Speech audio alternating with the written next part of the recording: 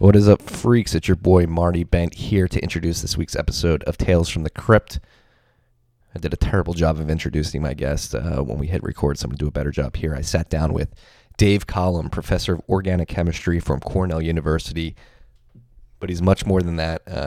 I've been following him on Twitter for quite some time now, most acutely for his views on finance, but he's got views outside of the world of chemistry and finance, and in my opinion, is an example of a critical thinker that we need more of in the world today. So I was very happy to be able to sit down with Dave over the computer last Friday and go over his 2019 year in review before it dropped. I had not read anything before we had this conversation, so it is pretty raw.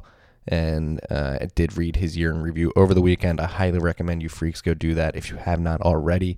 If you have done so already, don't worry. This podcast touches on a few other topics as well as Bitcoin and approaches the subjects in some different fashions as well. So it's definitely worth listening to.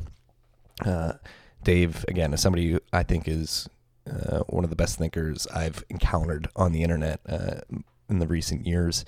And I want to read this tweet that he dropped in July of this year before we jump into this episode, because again, we talk about some taboo subjects that are going to trigger some people. All right, here's the tweet. I am a conspiracy theorist. I believe men and women of wealth and power conspire. If you don't think so, then you are what is called an idiot. If you believe stuff but fear the label, you are what is called a coward. I think that's a very powerful statement, and that's basically the vibe of this episode. So I hope you freaks enjoy it. We do talk about Bitcoin. Dave is a gold bug and Bitcoin skeptic, but I think we had a good conversation about the subject.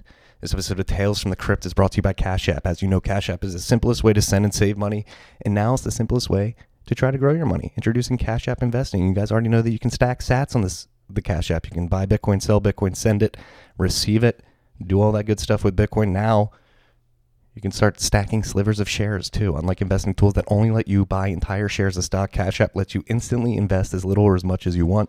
This way, when your favorite company's stock is just a little too expensive, you can still own a piece with as little as $1. And because Cash App is directly connected to your bank account, there are no 4 to 5 day waiting periods for inbound transfers, so you can start investing today. All right, you don't have to stack slivers of shares. The option is there. Optionality. We talk about this a lot in this podcast. It's good. I know a lot of you saying, why would you stack slivers of shares? I don't know. It's a personal preference. It's up to you. If you want to, it's there. If you want to stack sats, you can keep stacking sats. Brokerage services are provided by Cash App Investing, a subsidiary of Square and member SIPC. As always, use the code STACKINGSATS. One word, Stacking Sats. You're going to get $10, and Cash App is going to send $10 to good friends at Owls Lacrosse. That's Owls Lacrosse.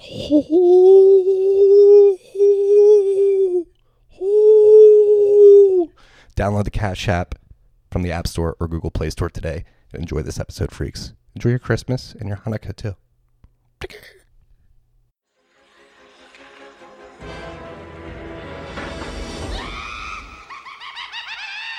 Tales from the Crypt. What is up, freaks? Welcome back to Tales from the Crypt. It's your boy Marty Bent here in Brooklyn with another remote interview with a very special guest, a man I've been following on Twitter for many years, been infinitely fascinated by his takes. I think we align pretty well philosophically, and just really excited to jump into this conversation. I want to introduce you freaks to Dave Collum. Dave, thank you for coming on the podcast. Oh, it's my pleasure. I love these sort of chats. No, I get a lot of value out of you having these chats too. We were just talking about your most recent podcast on QTR when you were peeing into a mug. That was a great app. I love QTR too. As a fellow Philadelphian, I think he's got a very good podcast. Right. Yeah. So the reason He's not. I wanted to get you on today is multifaceted. I want to talk about Bitcoin at some point. This is a Bitcoin podcast. I want to talk about inflation at some point, but first I want to talk about your year in review. You do an annual year in review that tends to trigger some people, and you're about to drop yours tonight, hopefully, if the revisions get in. And you think it's going to cause a couple shitstorms, particularly around climate change. Why do you think that is? Well, every year I write about things that I care about, and sometimes there's stuff that I think I care about. When it comes time to write, I don't care about it. This year, I think climate change was my biggest, most sort of, cathartic section of the thing. And I'm going to dial it back. For years, I've been surrounded by climate change believers. And I, one night I had dinner with the Secretary of Energy, and I told him I was agnostic. And he flinched, and I said, well, but it would take me 10,000 hours to be qualified to have an opinion. And what had been bothering me is how many people who I didn't think were qualified seemed to have a strong opinion. And he conceded that point. And then I had a couple of people nagging me to look into climate change, and they would say things like, there's important scientists who don't believe the climate's changing that much, or don't believe humans are doing it. I'd say, everyone I know thinks climate change is real. Now, I don't know a single person who doesn't. And they'd say, well, prominent scientists don't believe it. And so I said, well, send me some, right? Give me some links. And so I expected that they would send me some names from, Sheboygan State College of, Agriculture and whatever. And instead they sent me a list of people who were serious, big swinging dicks. And I said, okay, but, these guys probably didn't deny climate change. They probably shot down some model, and the deniers, which I call them deniers and changers, the deniers probably claim credit for it, even though they just mathematically torched somebody's model, right? And so I started Googling them, and that was not the case. These were serious scientific players, Nobel Prize winners, physicists, solar physicists, who were saying that the climate change story is just wrong. It's just, and they were saying the science was shoddy, and so the first sort of domino to fall was the claim that no serious scientists would deny climate change. And I had just found dozens actually who were denying climate change, who were, one guy was head of the National Academy of Sciences, one guy, solar physicist, chairman of Hebrew University's physics department, right? I mean, these are seriously smart guys. And they were saying it's baloney, it's a hoax. For some were saying, it's not what they're, as extreme as people say. So there's degrees of denial. So I started digging in, and what conclusion I came to, not with great confidence because I didn't do 10,000 hours, but a big part of it is a hoax, I think. There's a $600 billion a year being spent on all facets of climate change. And one of the realizations is that the huge conflict of interest mean that if we found out that climate change was a dud, $600 billion would go poof. And so what are the odds someone's going to find climate change is a dud? And the answer is zero, right? There's too much money riding on it now. So, and I tear into it. I have like 26 maxims where I talk about all the problems, the dying polar bears and how much of a crock they are and stuff like that. Just all the stories. Receding glaciers have horrifyingly inaccurate depictions behind them. And so I chew away on that and act like a judge. I don't know the field, but I'm adjudicating the case between the deniers and the changers. And the changers, there's a lot of lying going on in that field. There's a lot of real fraud. Yeah, I mean, it just seems that way, right? You have the a front child of the movement, Greta. They're parading her. Well, that's comically stupid, right? Yeah. Right. I mean, at least I think so. Yeah, but you could argue that the scientists are not doing that, right? You could argue that's just, the scientists might be doing their job, and I think they probably are, but I think if you got a scientist behind closed doors, they'd say, look, there's a lot of stuff we don't know.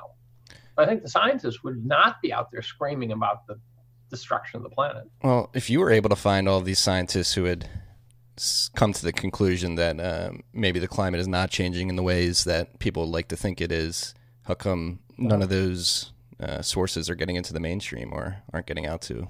Like how over what? Oh, they get shut down fast. So there's a great story, like the guy at Hebrew University, remarkably smart. This guy graduated from college at 18 or something. He's a genius.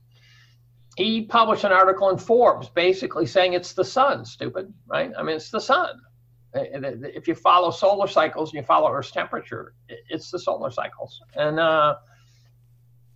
And he said, he also claimed that there's not a shred of direct evidence that CO2 changes the temperature of the planet.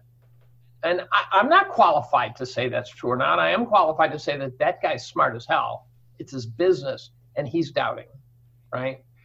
And he published this in Forbes, and about 3 hours later, they pulled the article. Really? Yeah, Forbes said it's not up to our standards. Was this recently? Yeah. Yeah. There's some profound liars in the field, right? There's fraud, charlatans, liars. There's things like, I don't know. We've all heard that 97% of climate scientists believe that.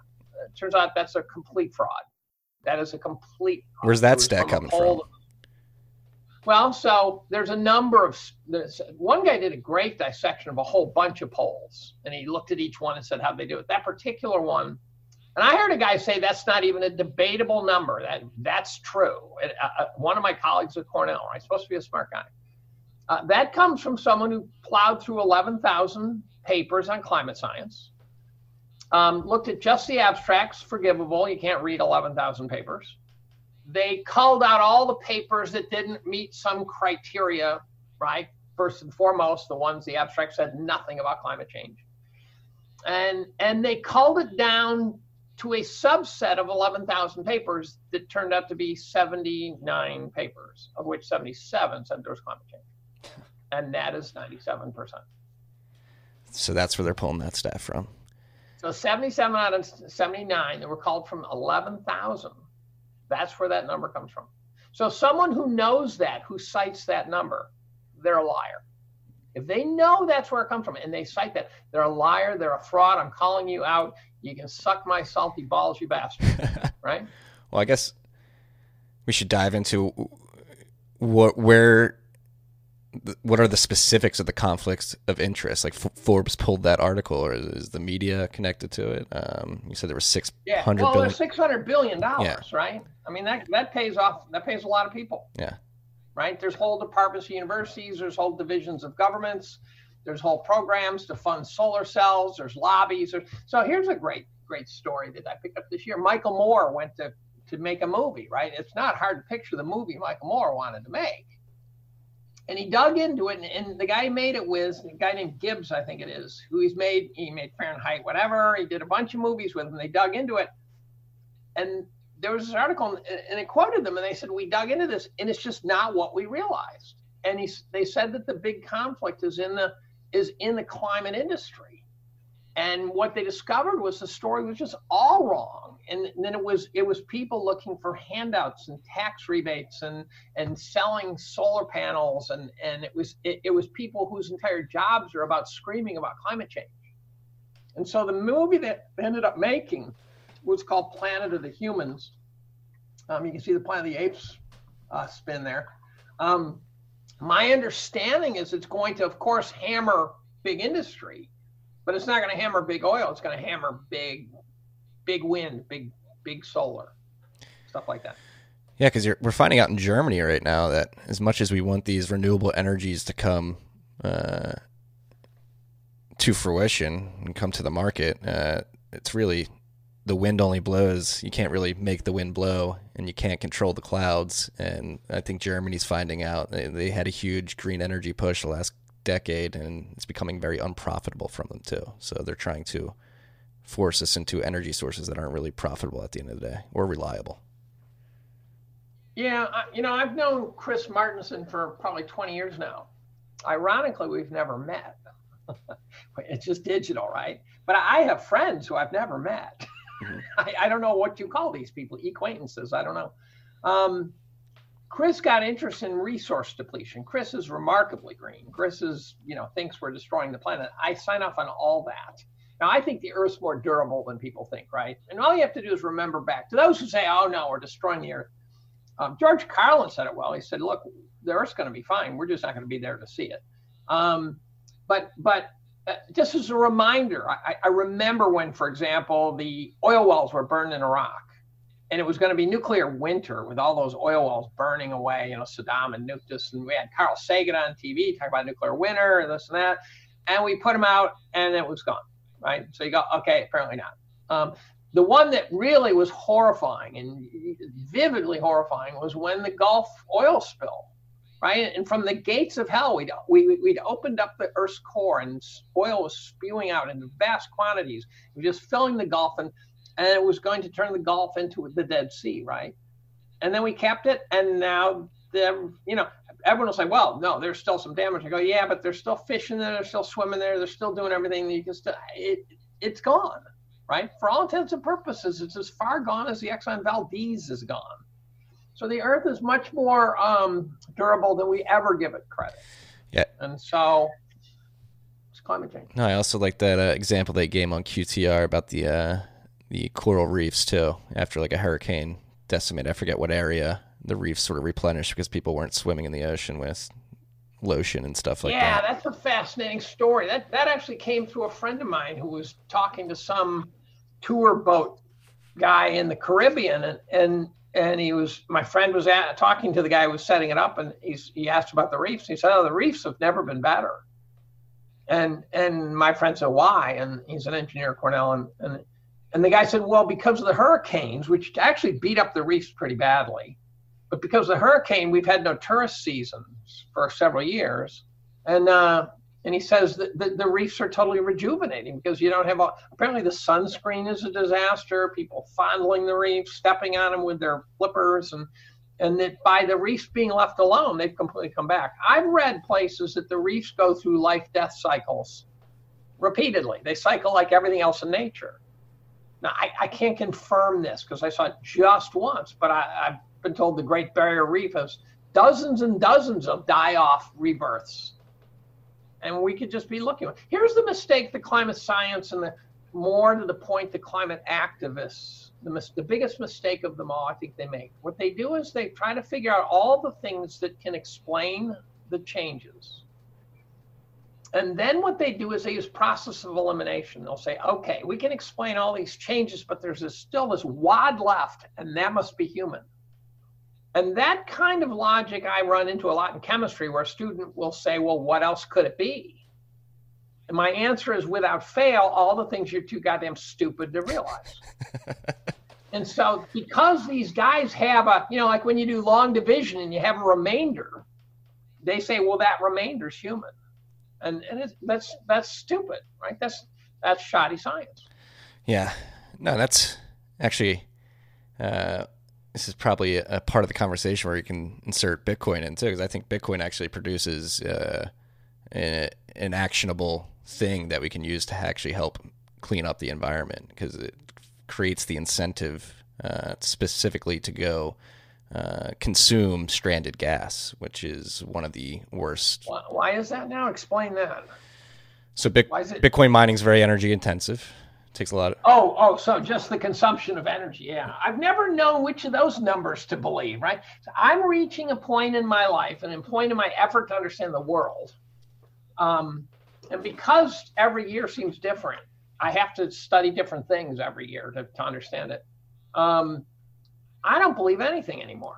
So someone will cite, I cited a paper the other day, yesterday, I put it on Twitter. I posted a paper about Pelosi's brother-in-law getting some $750 million contract for solar panels, right? I just posted, I said, look, is this an impeachable or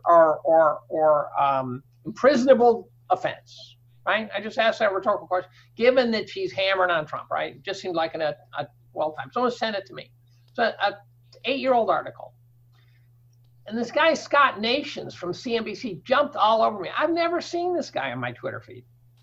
And he's talking about what a loser I was, and anyone could have shown that was baloney in 2 minutes. And he cited, checkfacts.org. Well, it turns out that the various fact-checking organizations are these partisan operations. And so someone had actually already pointed that out to me, and I went to checkfacts.org and I read what they said about that article. But then what I did is I booted up a couple other articles, like, Steele dossier, things like that, to see what CheckFacts said about that. And they were wrong on all those. They were wrong on the Syrian chlorine gas attacks. They were wrong in all the things that we now have information. They were wrong about Comey and Clapper, and right. So we don't have a source of valid information. We don't have a Walter Cronkite. We have bloggers. That's all we got. We have guys like you, Marty. Well, no, it's true, and that's actually one of the Bitcoiners' favorite books that they like to read. It's called The Sovereign Individual. It was written in 1996 by David Rees-Mogg, the current British part. I know Rees-Mogg. Yeah, this was written by him and Lee Davidson, and they basically predicted that in the future, in the information age, you have to be able to validate things for yourselves. You're not going to be able to tell what's true or false. Absolutely. Yes. And I watch the sources, and I watch them cross. And if I see an article that comes out of some obscure place, and here's how I saw it happen. I saw it personally happen. I was talking to a guy named Tony Deaton, who turns out to be a famous Swiss money manager, old money, wealth preservation guy. And I eventually talked him into doing an interview on Real Vision TV, only to find out after the fact it's the first interview he ever did. And I didn't know that. So Real Vision did this big hoopla, and I go, shit, did I do that? So anyway, so I'm talking to Tony, and Tony says he bought GLD. And he had $60 million worth of GLD, and he tried to cash it in for hard gold. And GLD said, take a hike. And he said he had a team of lawyers, and he tried to press GLD to give him the gold. Now, I think within the prospectus, they didn't have to. But Tony tried, and they didn't give it to him. Is GLD the ETF? So I posted that. And I told a friend that story. And then I watched that move around the globe. And then I called Tony back. I said, Tony, please tell me that story's true. Did I get it right? And he said, yeah. He says, I wrote about it in 05 or 07 or some years back. And I looked up, and there I was. He had written about it. But I watched my transmission circumnavigate the gold globe, because I told Grant Williams, he put it in one of his blogs, and boom, off it went. And Dave's story had become part of the fabric of the gold community.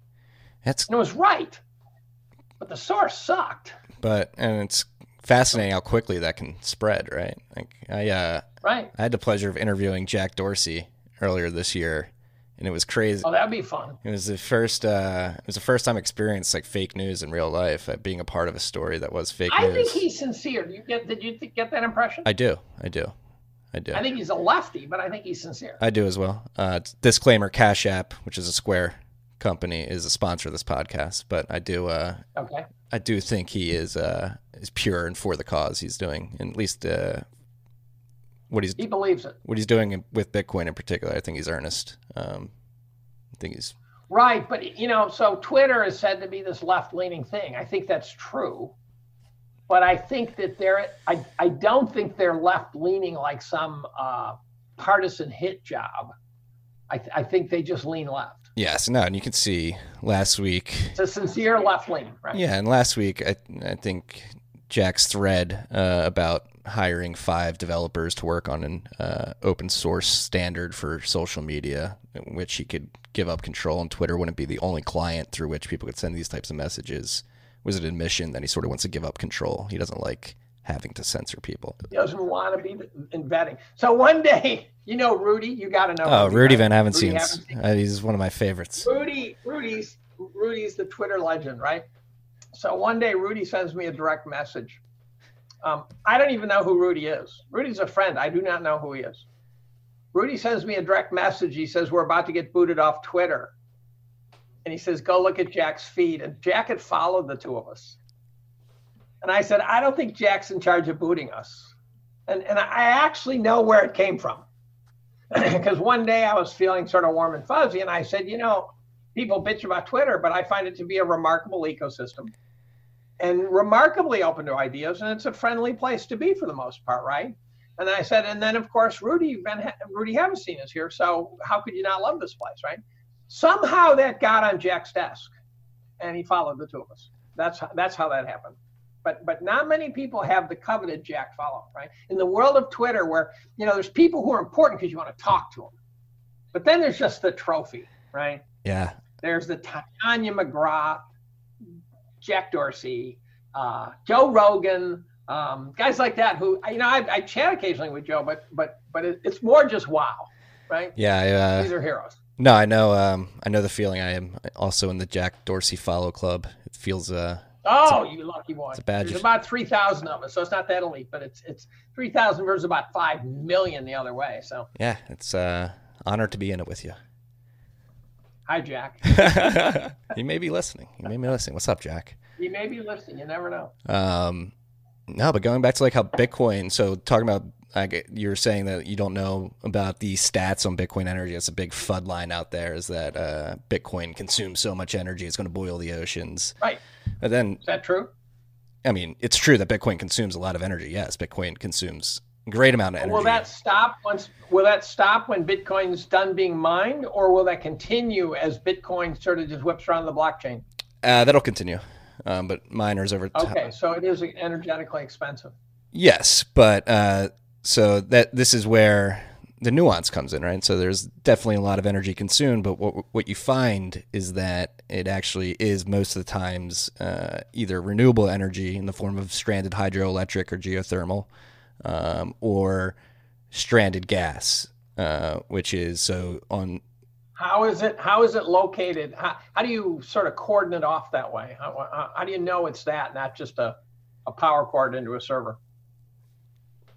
I mean, there is. How do you know that's the kind of energy fueling it? There is a power cord into a server at the end of the day. I know, but the server's hooked up to the grid, right? And that's just energy. Well, so the economics of Bitcoin mining are such that you need to find the lowest cost energy. And that just so happens. So they're going and looking for the off-hour power. Yes. Because to help with their profit margins, what you find is the cheapest energy is that which is wasted or not used at all. And so in the case here in America, mining is actually starting to come to America. And what you're seeing in the back end, oil shale in like North Dakota and Utah is a lot of these oil fields. They'll drill oil and then they have excess methane and natural gas. It's just they literally cannot contain it and build the pipes to get it to cities because they're too far. So they're just forced to vent or flare it on site. And it's actually terrible for the environment. And it's a lot of energy that's just wasted. So it's really a distant. Why don't we put steel mills and stuff up in places like this, right? I mean, for example, there's a company which has done very poorly, I should add, but it's in Iceland and it taps into the geothermal, right? Yeah. Why do we not attach smelters or whatever to the natural gas fields? I can't speak to that specifically. I would imagine. I guess it would be don't the smelters have to be by the supply of where the stuff is mined, or? Yeah, well, maybe, but if there was something that would require a huge amount of heat, for example, the idea of getting free energy, because you're for one thing, it probably costs the energy companies to flare it. They probably have to pay some tax on the flaring. Yeah, so that's a big problem. They have emissions taxes. So the energy companies would pay you to take that flared gas and use it. Yes, and that's and then the question becomes, why not? Like for example, in Iceland, they have aluminum, processing plants and stuff like that, and they're there because of the geothermal, not because of the aluminum. Yeah, well, I imagine it's just a lot. And why would you choose Bitcoin over doing a smelter on site? It's probably just a lot cheaper to do Bitcoin to get the raw materials and bring them on site. So the servers are up at the. Yeah, so that's up at the site. So the problem is it's a travel and distance problem. They literally can't transport the energy from the fields to the cities. It's not profitable to build the pipes, nor is it possible to contain all the energy and get them into pipes. So you solve that transport problem by showing up to the field, and you bring the Bitcoin miners to the source, and you cap it on the field, mine the Bitcoin on site, and then you can send it anywhere in the world. So what's the current number of Bitcoin left to be mined? What's that number now? It's less than 3 million. We're over 18 million. So that means you've got at current prices around $20 billion of Bitcoin left out there at current prices. You're probably better at math than me. So you take 1,000 and you make it a million into a billion. Current price right 7 now. 7 times 3 is 20 billion. The price has been so volatile this week. It's at 71.50. We'll call it 7,000, right? Yeah. Yeah, current So prices. it's about $20 billion. How long before you think that's gone? The rest of the Bitcoin? Yeah. How long before they've mined it out? 2140 is when the last Bitcoin will be mined. So Bitcoin supplies. That's known. That's a projectable number. Yes, because of the way Bitcoin mining works. The algorithm. Most importantly, the difficulty adjustment of the mining. So if too many miners. So how many per year get mined then? Right now. So every 210,000. So the schedule started from the Genesis block to block 210,000. There was 50 Bitcoin per minute, per block. So half the supply was mined up front in the first 4 years. So that was, doing math in my head right now, like 10.5 million in the first 4 years. Then you cut that in half again. So we did 5.25 million between 2012 and 2016. 2016, there was another halving that cut that to 12.5 Bitcoin per 10 minutes. That's what we're currently in. Next May, that'll get cut to 6.25 Bitcoin per 10 minutes. So it's very formulaic. Then. Yes. Do I remember this correctly? So in some sense, I make for the perfect person because I know something, but not much. Individuals could mine Bitcoin in the early days, right? Yes, you could just get on your computer. Yes, and mine it, right? So the way mining has evolved throughout the years, it went from CPU chips from your laptop you can mine on your MacBook to GPU chips, which are graphics processing units, which are usually used for gaming computers, to a short period of FPGAs. I forget what that stands for, but now the market is. The standard is an ASIC, so it's a chip that's dedicated to solving the Bitcoin SHA-256 hashing algorithm particularly. It does that one function and nothing else. And what we're seeing is that ASICs are becoming more commodified over time. They're becoming more efficient and having longer life cycles. These are serious servers now, right? You're in some big stuff with this A6s, right? Yeah, they're pretty. I mean, they're not like a miner still. These are not retail miners now. I mean, you could retail. So that's the thing. Like if you have cheap energy or energy that you're able to siphon off somewhere, like in a college dorm room, say, like you can personally mine and contribute to what's called a mining pool and get a payout a little bit. You're not going to find a block yourself, but you will contribute hash rate to a pool, and that pool will divvy up the coins that they receive. Does mining require skill, or is it literally just a CPU thing? No skill at all. It just requires plugging a machine in and pointing it somewhere. I see. Okay. So what's your biggest fear? What's the biggest risk to Bitcoin as far as you're concerned? Apathy. And people don't realize that they need it. Well, what if apathy goes on forever?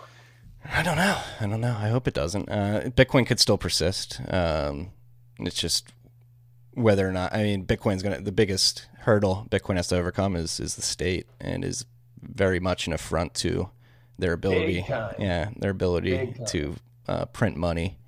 But I do believe it is the fundamentals of the system are such that it does have a chance at actually being able to fend off attacks from the state. Well, you're the most circumspect person I've talked to about Bitcoin. Most of them are doing the, fist pump. They can't touch us. And I'm going, I don't believe that. I think the way you presented it sounds reasonably valid. Yeah. And that is that you are going to have to beat the sovereign states. I see several foes for you guys. One is you're going to have to beat the sovereign states, all of them, because they're not going to like it. They'll pretend like they don't care, but I'm positive they won't like it. Does Bitcoin have to be convertible to dollars for it to be worth anything? I don't think so, no. It just has to be convertible. If it's to be a money, it just has to be convertible for goods and services, right? Okay. It would be much harder. But that becomes exposure to the state, right? Because it's essentially like saying, sort of in this surreal world of Bitcoin, you're safe. The second you sort of reach out of that world and you connect to the real world where the sovereigns are the biggest kids on the block, you're at great risk of them saying you can't do that. No, I agree. I like to visualize it like a shuttle going into space, and Bitcoin has to sort of grow and run parallel to the current financial system and the incumbent system, and eventually sort of parasitically siphon off of it, and then after it's out of the atmosphere, break off into its own thing, right? And eventually run in the wild by itself. It seems to me that for Bitcoin, I did about a 3-hour one day with a guy, ironically located in Moscow, former NSA guy. I don't know why NSA guys are living in Moscow, right? This my head. And he said that Bitcoin does not have to go mainstream to thrive. Yeah, I would agree with that, right? Okay, but if you can never leave Bitcoin world without getting sort of caught, right? Without the sovereign saying, "Oh, by the way, you just bought a car with Bitcoin," the tax on that is 50%. No, yeah, it's definitely a problem that has been overcome. But people find creative ways to get Bitcoin into dollars without going through a centralized exchange. Well, but now you're potentially quite readily they can convert that to a federal offense. Right. Yeah. Right. The sovereigns can do anything they want. They can outlaw. They've proven that. So now what you have to become is an outlaw to do that.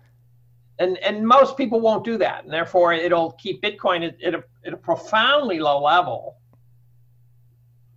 sort of just for outlaws to exchange chits with each other, right? Well, no, I don't like that narrative. That it's all like outlaws. So in Bitcoin, as much as it doesn't need mainstream adoption, especially here in the West, like it doesn't need adoption in the West, probably won't get adoption in the West. The people that need it most are people in places like Venezuela, Argentina, right? People that are Hong Kong. People are being forced into it that way, and that's what Bitcoin is really there when you have no other options, and it serves that need very well.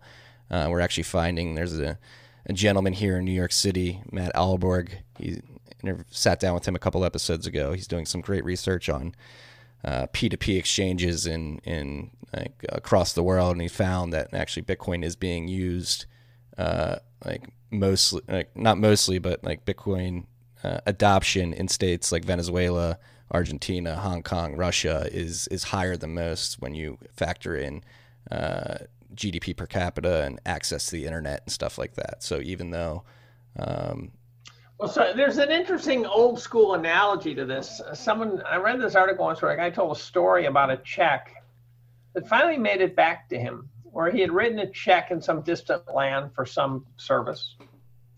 By the time it made it back to him, it was covered with scrawl.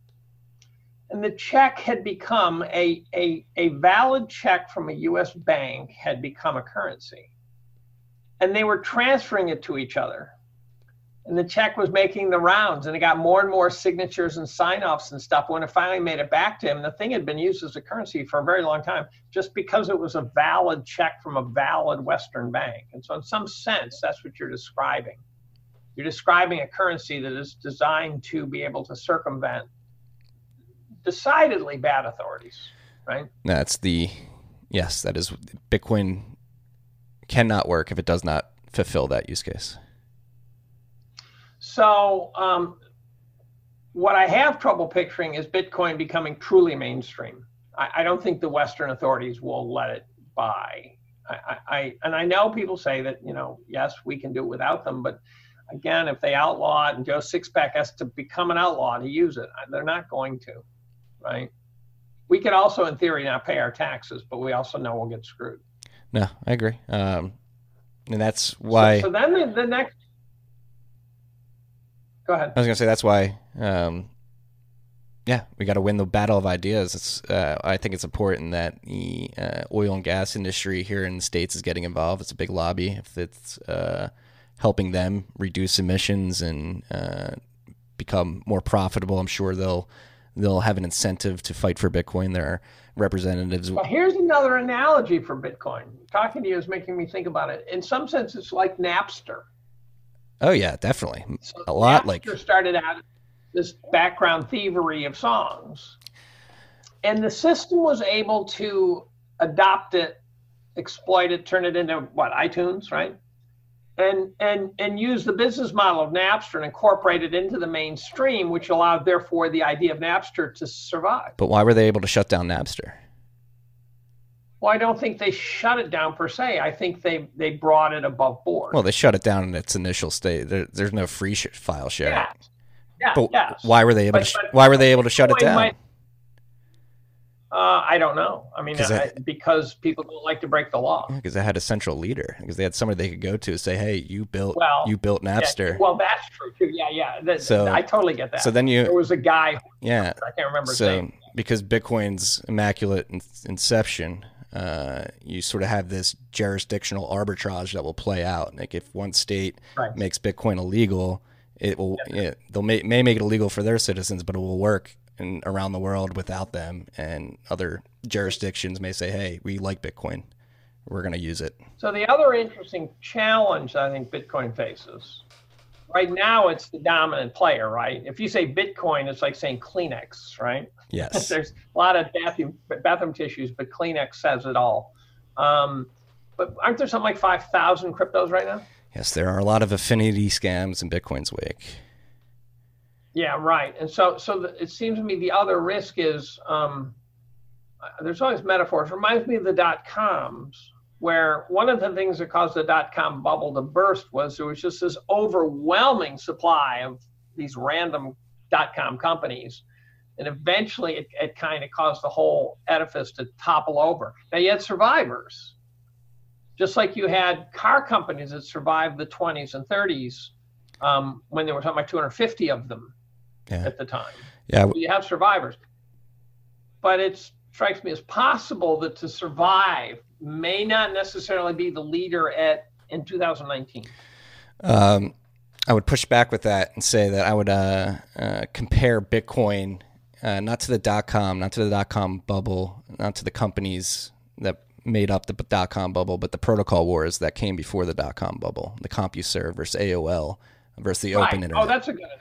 So that's more analogous to what's going on in Bitcoin, where Bitcoin is a protocol, and protocols have different network effects and distributed system effects that they are, I would argue, more winner take all than a stock market or something like that. Right. So yeah, it's like battles between Microsoft Word and WordPerfect and all sorts of things where Beta versus VHS, right? Mm-hmm. And I'm told Beta lost that because they somehow made it not porn friendly. and so yeah, so I guess one of my concerns would be, and I'm not saying therefore you're an idiot because I don't believe that. You were an idiot if you bought Bitcoin at $1 and sold it for $5. That one of my concerns would be that you don't know who the winner is going to be. Bitcoin's the leader, no question. But when you got 5,000 contenders, now I read, again, I don't know what to believe, but I read that there's ones which are much more efficient than Bitcoin, much more consumer friendly than Bitcoin. I don't know. If your listeners are Bitcoin fans, don't send me an email, or if you want to send it, I don't care, but I'm not picking on you, right? I'm just saying that when there's 5,000, this is like a big Wimbledon bracket, right? And you guys have the lead. You're the top seed, but it doesn't say that in the end it's going to be you. Very, very valid concern and argument, but I would push back by saying that you're never going to be able to replicate the essence of Bitcoin's immaculate conception. Now that there's many eyes on this space, the purity of Bitcoin's launch can never be replicated. So that's one thing. Number two, It's Amazon. Yeah. Number two, the more efficient, faster, lighter blockchains, they may market themselves with that, but they also don't tell you about the trade-offs that come with those better functionalities. Bitcoin is actually at the protocol level slow, dumb, and pretty stupid. Like it only does a very few things, but it does them very well, and that's all Bitcoin at the protocol level needs to do. It doesn't need to be able to do very complex computations at the protocol level. We should probably put that up the stack, the second and third layers. So Bitcoin. Well, gold's a pretty stupid metal too, but exactly. So it only needs to do very few things. It needs to assure that any individual can download the blockchain, participate in the network, and send a transaction without it being censored and in a peer-to-peer fashion. That's all it needs to do. then everything else from there is gravy. Right. Everybody else, in my opinion, came in, saw how, and that's the thing.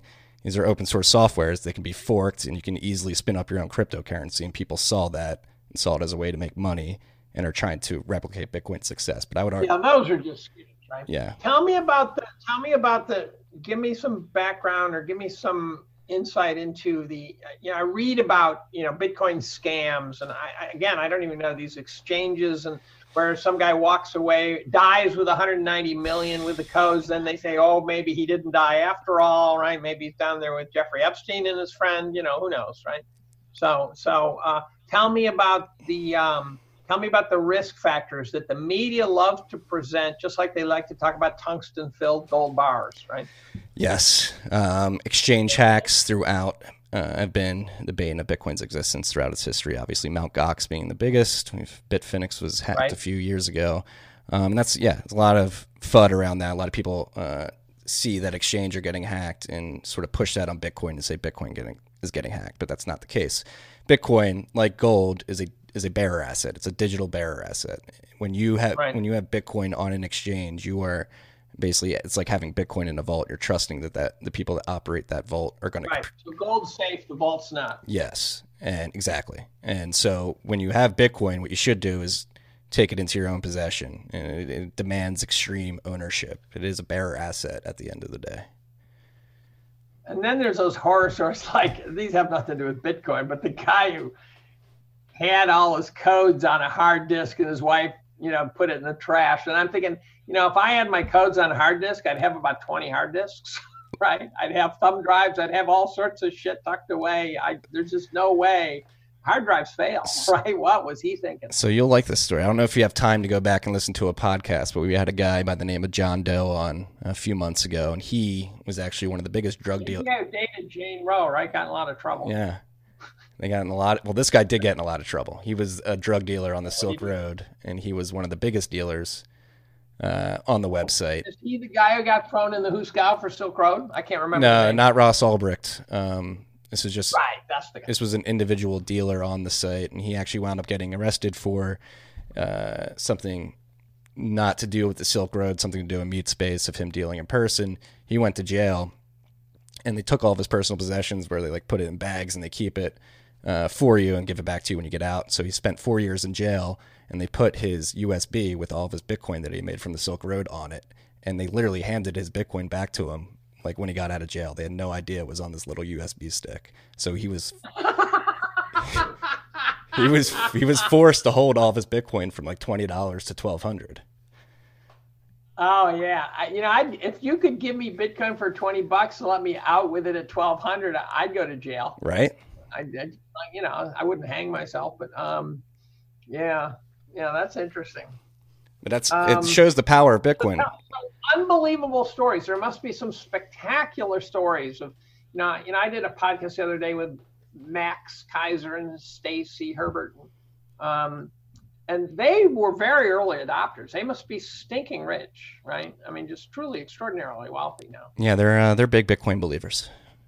They've been around for a while. Right, and they've been it for a long time. I mean, Max has been ranting. So, and given that they started life with some resources, right? This is not the 12-year-old in middle school, who also, a few of them have done well, apparently. But these guys must have thrown a wad of money at the start. And when you multiply, 70,000% or something, you win. Yeah, some people have gotten insanely rich from this stuff. And there must be people who have totally liquidated, right? They've just done it, and then There was the infamous Bear Whale. He sold 30,000 Bitcoin at $300, and I was around then. We all watched the order books. I forget I think it was OKCoin maybe. We all watched the order books as they ate away at 30,000 Bitcoin this dude sold at $300. See, people ask me, I do so many podcasts now, but Tony Greer from TG Macro, he asked me, do you have Bitcoin? And he asked me two questions. I said no and no. He couldn't believe it. And I said, here's what would have happened. I think I first started paying attention to Bitcoin was back in the single-digit dollar value, right? But it was so wacky looking, right? It was so fringy looking. It had to be a religious faith. By the way, you have to have religious faith to hang on to anything good, right? You buy Microsoft at the IPO, the temptation to take profits on that would have been overwhelming the whole way, right? And so if I had bought Bitcoin at 10 and it went up to 100, I would have sold. I would have said, look, this is this creepy, weird currency that so-and-so convinced me to buy. Tenfold, I'm taking it, I'm done. And then I would have been in therapy for the rest of my life. Right? So I don't regret not buying it because I would have been the guy who sold, $800 worth of founder shares of Apple. Now I wouldn't have. There's many of those stories out there. I know some. There's countless stories out there. Yeah, well, right. It's gotta be. That's the thing. The volatility is really jarring to some people. It's way worse than anything I've ever seen. Yeah, well, doesn't it make sense, though? We're trying to discover a new digital monetary good. Wouldn't it be? Someone was talking about how Bitcoin has settled down and that was a problem. I have mixed emotions on that because if Bitcoin's going to work, it's got to settle down. Yeah, at some point, but I don't think that's going to be anytime soon. Right. But if it doesn't settle down, it becomes just sort of the speculator's playground. And so it's not going to serve this sort of the universal purpose. If I go to the store tomorrow and my groceries cost 20% more because some whale dumped Bitcoin, it's a problem, right? Yeah, well, it's got currency needs to hold value. Yeah, that's but does it go through a continuum, right? Does it start out as a collectible like it was in 2010 where it didn't have a price, then move to a store of value where you're literally using it as a saving account, and then when it's more of a store of value. Yes, right. But it's more of a store of value now. What's that? Say it's more of a story, the overwhelming use case now is store of value, but that's not to say that medium of exchange won't come in the future, right? Right, but for example, the dollar would not be the reserve currency if you could lose half of its value in a year. Yes. Right. So Bitcoin has to settle down if it's going to mainstream, I think. Oh, I agree. I would agree with that. But it will just take time. Here's the question: will the Bitcoin owners, will that then trigger a big sell-off again? Right? It's kind of a paradox in that on the one hand, I think a lot of owners of Bitcoin are not doing it as a store of value; they're doing it because they want to get rich. I think you'd be. So the question. What's the equilibrium price where the people holding it are going to hold it at that price and not worry about the fact that it's not going up? Yeah, I think you'd be surprised at the amount of fanatic long-term holders. We call them hodlers here. There's a funny story behind that. Yeah, we call them hodlers in gold too. Yeah. Anecdotally, I don't know the exact number. I know there's very, very strong contingent on Twitter at least, and I've met very serious long-term hodlers in life. There are people that view Bitcoin as an opportunity to revolt against the fiat banking system. That they. Oh yeah, so that's why I'm not in any way hostile to it. I'll tell you what you guys do to me that's painful. I think you're cannibalizing safe haven asset investors. Hey, I think gold. I'm a big believer in the gold bugs and the Bitcoiners should get along. No, I totally agree with that actually. But I think gold would be higher if Bitcoin didn't exist. I think it's sapping up demand. I think actually GLD was invented to sop up demand so that people wouldn't grab the gold. I think GLD was give the proletariat their paper gold, and they can of course make money off GLD stuff like that. But I think the rush to gold in the absence of Bitcoin, in the absence of GLD, there'd be a physical gold squeeze that would be pretty hard. Oh, I don't disagree with that. In some sense, I'm a consequence. My world's a consequence of your world. In some sense. No, I definitely agree with that. I mean, it's opportunity cost, right? At the end of the day, you got to decide where you want to park your wealth. And I think moving forward, at least me personally, when viewing the option to store my wealth in gold or Bitcoin, I'm going to choose Bitcoin just because it's easier to send. It's hard to get physical gold and then protect it. It's just Bitcoin's easier to protect, send. It's more divisible and actually more extendable as well. Right. And then at the same time, gold has that history. Exactly. It has the Lindy effects. Right. If you were to say, look, one of these two will be zero in 20 years, you know which one you'd have to bet on. Right. Bitcoin, yeah. Yeah. So that it's kind of a conservative versus non-conservative wealth preservation, right? Yeah, but it's not to say there's not room for both, right? Because I think there is room for both. Yeah, and that's there's just like we have a euro and a dollar, right? Yeah, no, well, I like to have both options. The more hard assets that people can save their purchasing So power what in, the year better. did you start buying Bitcoin? Oh, it's You young squire, it's a Marty Ben. it's a very personal question. No, I got into Bitcoin when I was in college. I was studying economics in college at DePaul University, and I was What year? 2012. I was taking. You got some Bitcoin. No, I was a poor college student, mind you, and I learned about it. I actually did read up on it before I dumped a bunch of money into it.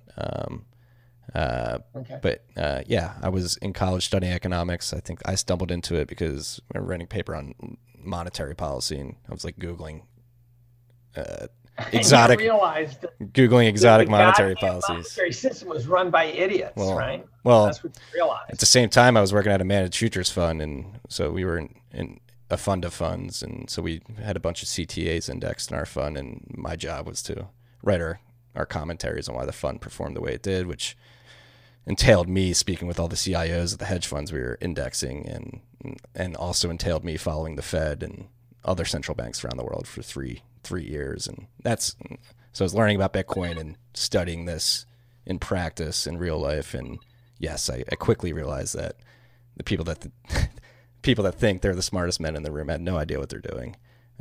Right. I was like 23. Coolest like, idiots. what the hell? Right. There's a name, a Dunning-Kruger effect. I think where the people are so. I can't hear you too great right now. You were slipping out on me too. All right, is that better? Seems fine to me. You were not going out enough to worry me, but no, that's perfect. You're back now. What were we talking about? Oh yeah, my story. Yeah, that's how I got into Bitcoin. Yeah. I lost faith in the Fed very early on. Luckily, Yeah, we're on the same page there. I was a senior in high school in the fall of 2008, taking a economics elective actually, and it was literally right when Lehman was collapsing, and my teacher was like, "Oh boys, this is a big thing," and so I went to college with like a. I have some funny on record stuff. I sent an email to my former close friend and housemate Rick Sherlin at Goldman back in May 6, 2002. And I can see the email trail below it. And I had said something to him, but I can't see that. But he said, there's always risk. What is it that has you especially on edge right now? This is in 2002. I wrote about a 5-page email, and I laid out the subprime banking crisis in all its glory. And the one thing I got wrong, I said General Electric was going to go south. I said General Motors, whatever that GMAC, whatever the heck that the funding one was going to go south. I said the banks were going to go south. And the one I missed was I thought JP Morgan was going to be the tip of the spear, and that turned out to be precisely wrong. And then what, 5 years later it did. It actually shows you how early the subprime risk was showing up. The subprime risk was actually showing up in the late 90s, believe it or not. So then one day I'm standing in front of my organic chem class, and it was March of 2007. And I always tell stories. I tell stories about what my kids did that were outlandish, tell stories about shit I did that was outlandish, whether I was going to dive into a porta potty to get my watch back, stuff like that. And I turned to the class and I said, sort of out of the blue, I said, the banking system's about to go down now. And they looked at me in utter amazement. Now, this is March of 2007. Now, there's only one indicator that I know of that was saying that, and it was called the market ABX index. It was a derivatives index, and it was starting to tank. It flat as a pancake, and then it just started to tank. And there's this woman named Tanta, code name, who was writing about stuff that was going on inside the pipes of the banking system that was bad. So I turned to the class, I tell them this, and I literally said, which I can't believe, I said, you might find yourself someday not being able to get money out of an ATM machine, right? I can't believe I actually came up with that winner, because that was very close to what we got to. So then, turns out in 2009, I had the same group all over again in a senior honors thesis class. We meet once a week, and the first day of class, I said, and it was February of 2009 now, right? So it's just a complete shitstorm happening. No one could miss it. And I said to the class, I said, did I not tell you that this banking system was going to collapse? And they said, yes, you did. And I said, did any of your econ professors, many double major, And did they tell you? And they said, no. And I said, what are those assholes paid for? Right? So then I had guest lectures through the semester. My first guest lecture for honors thesis chemistry was the CEO of Morgan Stanley Bank. And he spent 2 hours talking to the kids about the mortgage crisis. He had cut his own teeth on generating 2 million-fold levered mortgage-backed security funds. He said he left in 2006 because he saw it coming. He said, I have got to get out of here. Well, so it seems like we're right back where we were in that period of time. It's very much, and they say the banks are safe. I don't think they are, because corporate debt is considered ground zero. Yeah, the CLO market is crazy right now. The CLO, oh my God, the leveraged loan market, which is basically payday lenders for companies, is totally cramped up, and the leverage inside corporate America is so huge. Well, underfunded pensions, all that stuff, and therefore the question is, could the banks possibly be safe when their corporate clients are all not safe? And the answer is no. I don't think so. No, yeah. I mean, what's going on with this repo market right now? Did you see there was a glitch in the Fed's systems yesterday, and direct deposits were having problems getting out? I didn't even see it. I was busy yesterday, so I saw nothing yesterday. Yeah. So tell me about that. What was the glitch? Apparently a few banks were affected by a network glitch at the Federal Reserve, which prevented them from getting out direct deposits in a timely manner. That's interesting. So I'm sure your readers, listeners know this, but back in, I think it was September of 2018, there was this big hiccup where the repo rate went from 2%, steady as can be, to 9% one morning. Yeah, we've been covering. This rate's not dangerous at all, right? Yeah, we've been covering that topic pretty heavily here. We actually and so it's like when your cardiologist says, "Oh shit, what was that?" And then they go, "Oh shit, there it is again," right? You're in trouble at that point. So my theory, I asked tons of people what was happening. I put out an Twitter. I collected in my year in review. I collected all the answers, and they were all delivered with great confidence. And there are dozens of answers. And what I think the bottom line is that the bank is an emergent system, and it is so complicated with so many feedback loops that it just occasionally has a cardiac arrest. And right now it's having cardiac arrests, and the Fed doesn't know what they're doing. They just know that they have to keep shoving money into the banking system as fast as they can. And they're pretending like it's normal, and it's not normal, right? It's like if your cardiologist said, yeah, that's spiky shit, don't worry about it. That'll pass. That's indigestion, right? It's not. No, the most recent episode I recorded, a man named Parker Lewis, he used to work for Kyle Bass. He's like a Fed mensch. He's been following the Fed very intently, reading their... So where's he work now? Why did he leave Kyle? He works at Unchained Capital, and works, it's a Bitcoin... oh my God, dark side. Okay. Nah, he's a light sider. I love Kyle. I chat with Kyle occasionally. He's an interesting character. You should ask him about Parker. So Parker, we had a very good conversation. Basically, to simplify, like the Fed unwound $700 billion of their balance sheet over the course of 18 months and didn't expect a liquidity crisis to pop up anywhere when every dollar is levered out like 39 times. It would make sense that there would be a liquidity crisis, right? So I don't know if they're stupid for not knowing this had to eventually come to this, or if they're stupid or cowardly for not being able to take the pain that's somehow to get from here to normal. It's like, you were in college. Sometimes you just got to hurl, right? Yeah. You down that 18th beer and it's time to let her rip. And if you somehow think you get to skip that part, you're dreaming. Yeah, it seems, but it's as if like they're desperately afraid to let that happen because they think it'll all die. Well, so here's what I think they're afraid of. So this thing I write,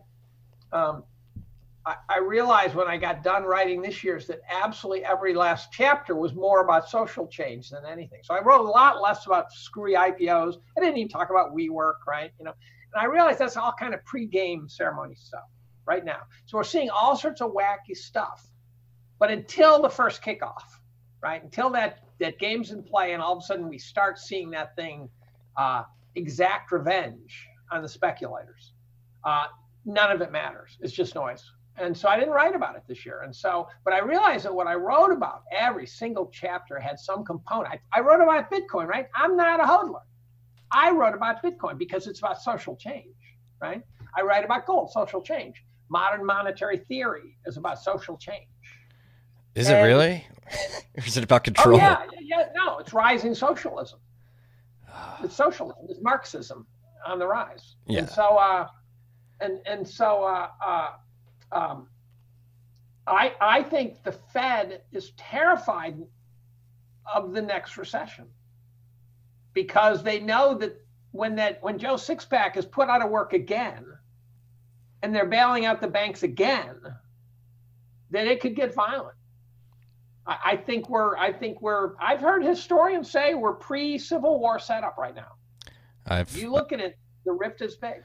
I've heard that too. If you look at what's going on in Virginia right now, it's getting scary down there, right? And I watch Adam Schiff, who I consider to be one of the most repugnant people inside the Beltway, which is like winning Wimbledon, right? Yeah, it's hard to do.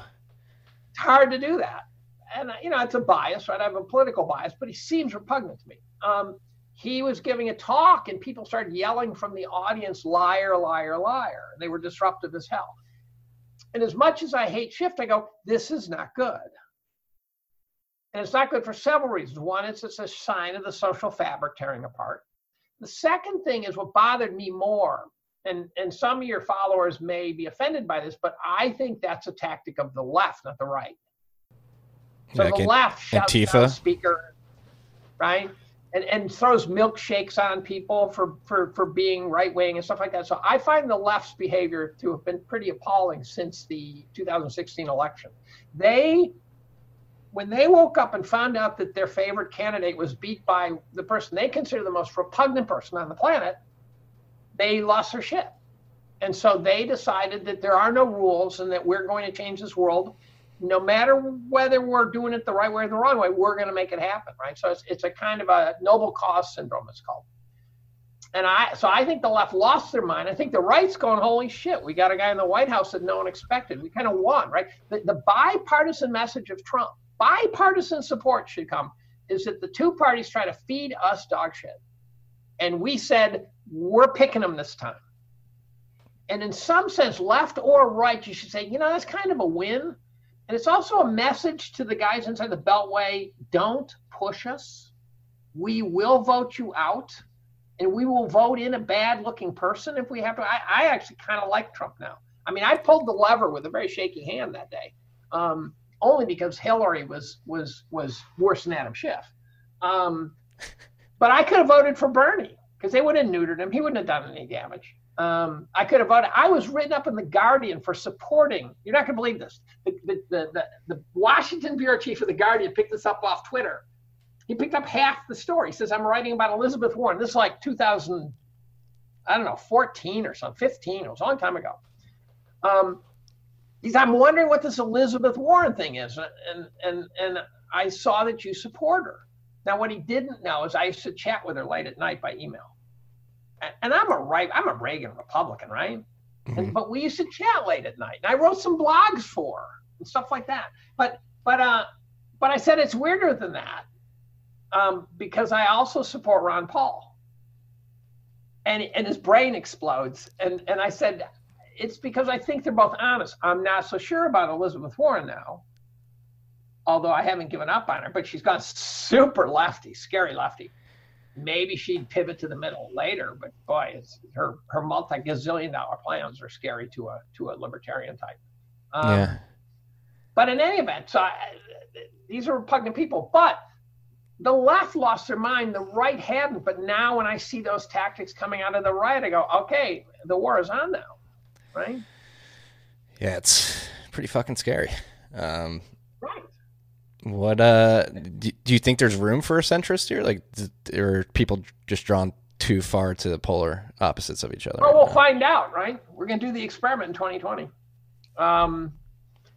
I think do the Democrats have the? Now, I'm pretty sure Trump gets reelected. I would say so too. So the question I asked my left-leaning friends, which is what I would call everybody. I asked him, what demographic voted for Trump who won't vote for him now? And I can't name one. Yeah, I maybe. can't think of a demographic that will turn on him. Well, if the Democrats had the balls to put Tulsi in front, like I think about voting for her. I've been supporting Tulsi I've been telling friends about Tulsi for about 4 years. I go, who? And I go, this woman in Hawaii, you got to pay attention to. Same. I have tweets from like 2016, like Tulsi, you should run for president. Right, like, Tulsi, and she's hotter than hot too. Oh my God, what a double win, right? What a double win. But no one knew who she was. But I'm going, this woman, and I realized the other day during a podcast, she must have already been running, because there's no way I would have spotted her if she wasn't projecting out there, right? Right. But I told friends, Tulsi Gabbard, Hawaii, watch her. And then she did the Rogan podcast, and I think that launched her. I think Rogan can launch a career. And that's my dream one, by the way. If I get a Rogan podcast, no offense, Marty, you're not Joe Rogan. If I get a Rogan podcast, I then get on the boat with Frodo, head off with Elven chicks to good places. Right? I would love to see you on Rogan. It would be so much fun. And I've watched people say, you got to get calm, but it's just white noise to him. He's getting presidential candidates. There'd have to be something to shake the world. He follows me, so we're connected. It's a loose connection. We can make this happen. He might listen to this podcast. You don't know. Maybe. Joe, I want a goddamn podcast. And if you're listening, I'll do anything for it. I'll pay for my own travel. Do you think the Democrats are going to self-sabotage again? Like, I feel like Tulsi is honestly the only... Oh, yeah, I do think so. Yeah. They're not going to let Tulsi near anything. Andrew Yang, they're trying to stuff down now. Apparently, I didn't watch the debate, but I saw a bunch of polls that suggested he won. Yeah. And then the newscasters didn't even mention it, like they didn't mention Ron Paul in 2008. I was on Ron Paul's homepage of his website in 2008 as an endorser, right? Boss. That was cool. That was awesome. I got to have dinner with him one night, just by chance, not for being on his website. I was at a meeting, a investors meeting, investing conference I was speaking at, and he was the sort of the keynote speaker, and they sat me next to him at dinner, and he's such a sincere, soft-spoken, humble guy. I would have loved to have seen Ron Paul president. Oh my God, he would have been so good. He got dicked over too. I mean, there's plenty of YouTube videos. By everybody, they wouldn't mention him by name on Fox News. It was like Lord Voldemort, right? They totally screwed him. Just like Bernie, right? Do you think the system's sustainable though? Do you feel like we're at the tail end of this form of this democracy? The fourth turning thing going, right? How's that fourth turning feel? Not only here, all over the world. Yeah. So I finished my year in review, and I said, I pointed out that there was a lot of violence. I said, violence is trending. And I had mentioned that the central banks had opened the Overton window by claiming that their QE was normal. I said, you're opening the Overton window. It's not normal. Overton window is the window of possibility, right? I said the populace is opening the Overton window too now, and the violence is trending. And so I think, just like the French Revolution, the American Revolution, they come in waves. Something feels wrong to me. It's like I'm in a thunderstorm, and the hair on the back of my neck is standing up. I completely agree. And my conclusions so I write about all this shit, and I try to be funny. I'm snarky as shit. I'm irreverent. But I get to the conclusion, and I go deep, dark. And there's no humor. And it's all, this is why I am so pessimistic. And not 140 pages of stuff that wasn't that. And then I get to the end, and I just go bam, and I hit him with this freight train of darkness.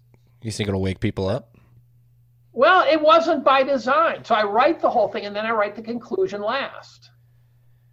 And I got to the end, and because I had inadvertently sort of lizard-brained my way through social change, I got to the end, and I realized that what my lizard brain had done is that it kept drawing me back to the questions about social change and the movements and the and things that are in the air. And so I realized the conclusion is that shit is happening. And I'm terrified of new corporate America. I'm a capitalist, right? But General Motors, U.S. Steel, General Electric, they were huge, powerful companies. I never felt like they controlled me. But now I feel like the corporate world controls me. So Facebook controls us. Google controls us. They don't just know everything, but we could easily reach a point where you're late on your health care payment and your car ceases to function because you owe them. This is why we need Bitcoin. I don't want that. Neither do I. Neither do I. That's why I focus on Bitcoin. If you jaywalk in China, the cameras pick you up by facial recognition, and by the time you step on the curb, you've had money deducted from your bank account. Well, that's the beauty of Bitcoin. It's a push system. They can't pull it from your bank account, right? And well, I'm with you. That's why I'm sympathetic to it. But God damn it, they're going to squeeze you hard. Oh, right? I know. So who's a cash economy, right? If you get audited and your spending habits don't match your IRS report, they're going to hammer you, right? Yeah. So the Bitcoiners, if they end up on the wrong end of the ugly stick, to have to beat sovereign states, that's a war, right? That's not just a skirmish. Oh no, I know, but I think it's an imperative war that needs to be fought. We're heading into. I'm totally with you. We're heading into the digital age. We have a decision. We either have China's surveillance economy exported to the rest of the world, or we defend freedom in the digital age with tools like Bitcoin. Well, the other problem we have is we are spending so much more than we are creating. The growth in our debt is 5% above the growth in our GDP. You can't grow debt 5% above GDP. No, in any system. You're doomed. Yeah, we're making shit too. We're producing shit. Right. What is Twitter? What is Twitter, Facebook, Netflix, Google? What do they create? Amazon even is just it's a great company, but it's not U.S. Steel. It's not Standard Oil. Yeah, right? Making little trinkets So Amazon wealth aggregates. It doesn't create as much as it aggregates wealth, right? Yeah, it's because and the people got rich off Amazon. They think, well, that created wealth. No, it didn't. It aggregated it. You are now wealthier. Great, congratulations. Yeah, well, but they don't heat houses. They don't build houses. They don't feed you. They don't do the things that we have to get done. Now, Apple does, but I think Apple's RCA 1929. Apple went to replace Jobs, and they replaced him with Scully again. Right? Apple's dead. They're not dead, obviously, but the post Steve Jobs Apple is not up to snuff, and I don't think their products suck. Dude, the keyboard. Sorry for calling you dude. The keyboard on the last MacBook. Dude, I call people dude all day.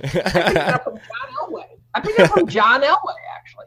I know where I got it. He walked past a mean lineman one day, and the guy was looking snarly, and Elway says, "Hey, dude." Ever since that moment, I've been calling people dude. Everything sucks. Yeah, well, is that because there's a misallocation of capital enabled by Fed policy? I would say yes. Well, but even I'm just talking Apple, right? They went from the magnetic connect to now to a plug-in that's going to break your computer when your Labrador hits it. Well, you now need adapters. Why is that? Because they're driven by the quarterly balance sheet, the quarterly numbers, right? They have extremely high time preference. That's another reason why I like Bitcoin, because it helps people refocus time preference, low versus high time preference. Right. Nobody wants to build beautiful things that take a while anymore. It's all plastic crap. When the Berlin Wall fell, I had two thoughts almost back to back. So I had grown up my whole life thinking that wall was permanent. The sense of permanence, the Berlin Wall was it, right? The Cold War was permanent. I had grown up in the Cold War. And then the wall fell. So the first thought was, wow, just truly wow. I can't believe it.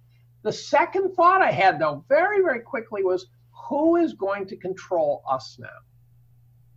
There was these two forces that were incredibly balanced. And we couldn't go into the Middle East because we would cause World War III. And they couldn't go into the Middle East because they would cause World War III. So it's this stalemate on all these fronts. And all of a sudden, boom, the Soviet Union's gone. And I remember Rogoff claiming that we would save the Soviet Union with a Marshall Plan-like approach, right? Fuck Ken And what Rudolph. Rudolph failed to understand is the reason the Marshall Plan was there was because of the Soviet Union. And we didn't have to help the Soviet Union because there was no Soviet Union to protect against. So now he's just trying to push NERP on the world. He went from that bad idea to this NERP, one. right? NERP, hang him like Mussolini. Yeah, you put a NERP on my ass. I'm voting for guillotine shit. Right? It's NERP is just insane. All right, let's dive into that. Why do you think NERP's insane? Well, you can't charge people to lend money, right? That's not the free market. There's not a shred of free market in that. You shouldn't. The free market would never even let you lend money for less than inflation, right? So the question is, well, how do you get NERP then? And the answer is because they jerry-rig the system by statute. You have to buy certain kinds of bonds, and if they make them go negative, then you got to buy those bonds, right? The various companies that by statute have to buy those, they buy them. And then I saw this great interview that sealed the deal by a guy named Mike Green, and he talked about why, for example, Argentinian 100-year bonds, which are the stupidest thing ever, right? I would rather have a payday loan operation lending to crack horse than buy Argentinian bonds. And they've gone up. They went up 75% last year. The capital gain on Argentinian 100-year bonds went up 70%. They will not go a decade without defaulting. So whoever's buying them, they're trading Pokemon cards. They issued those bonds last year, didn't they? Yeah. And they've already defaulted. Yeah. And Treasury yields on Portugal and Hungary and Spain are below 10-year U.S. Treasuries, right? These are nuts, right? The bond market is completely and utterly broken. The question is, how is this happening? Well, Mike Green points out that you have indexed, market cap weighted index bond funds, just like market cap weighted index stock funds. So we know now, if you were paying attention, that the reason the FANGs have taken off like crazy is because the bigger the market cap, the more money gets dumped into them. And so you get this virtuous cycle up, which will eventually lead to a vicious cycle down, right? The reverse trip is exactly the same in reverse. But the bond funds are the same. That's the part I didn't understand. Such that as these bonds went to lower and lower interest rates, they got more and more of the money dumped into them because of the market cap of the bond. I can't remember the term. I keep forgetting this term. Whatever, the price of the bond goes up. So more money goes to buy that bond. So the stupider the bond, the more overvalued it becomes, the more money goes into it, right? This is not buy low, sell high stuff.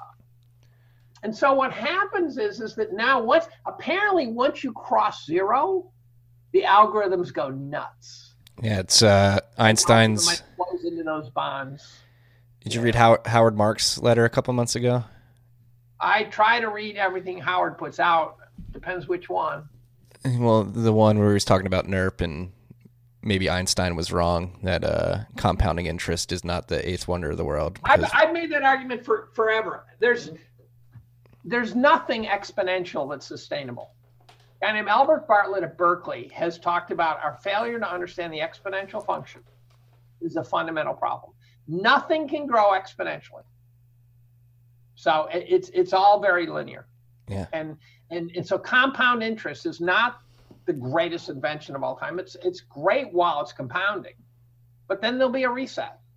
And what the average person doesn't understand is that over the 20th century, or over 150 years since the end of the 19th century, that stocks have returned about the same as the GDP. Over time. That makes sense. And it's a very low number. You inflation adjust, you take out fees, taxes, all that crap, you get about 3.5%, 4%. And that's what you used to get in the 17th century and in the 18th century. Those were sort of the rates you could get on bonds and stocks. And Ben Graham said, look, anyone who thinks they can make more on equities than on bonds in the long run is delusional. So going back 150 years, do you think stuff was less volatile, prices more stable back then? Well, we had a gold standard, so that helps. So you don't have to deconvolute inflation. You have to pull it out. there's something I post on Twitter that someone else posted to me just 2 days ago, I think it was, called the Chapwood Index. Yes. The Chapwood Index is kind of like a shadowstats.com inflation index where they look at 50 cities and they look at 500 items. This is a classic basket of goods. And the inflation rates in these 50 cities have been running at 10%, right? And I wouldn't have put it that high, but it sure as hell isn't Jay Powell, JPO's stupid 1.7. That's moronic. No, the CPI Rudy is a very big proponent of this. The CPI is a terrible metric. Number. Yeah. And the other thing, here's one thing that I've seen no one talk about. I don't know why. I talk about it all the time for 10 years now. No one talks about the accelerated rate of depreciation of a good. And my favorite story, I broke a goddamn blender. It's one of those big ones, you drop it on your foot, you're going to the ER, right? Mm-hmm. And I dropped it and it shattered. And so I had to buy a new blender. That blender was at least 40 years old. The new blender lasted about 3 years. Call it 4. That means that there was a 10-fold inflation correction needed in terms of the cost per function. And that's never accounted for. It's never accounted for, right? The fact that your appliance lasts for 5, 6, 7, 8 years, that's it. Never accounted for. Similar to shrinkflation almost, in a different way. It's similar to shrinkflation, but this one doesn't get accounted for. And so the fact that, when I was a kid, if I got a toy for Christmas, I played with it all year. The average toy for Christmas now is a life expectancy of about New Year's. Yeah, well, this goes back to time preference and like easy money leading to a misallocation of capital. It makes us build shitty products. Like people are going to have access to those loans. So they're also because people can't afford the good stuff, so they buy the shitty stuff, and they don't realize they're in a vicious cycle. Yeah.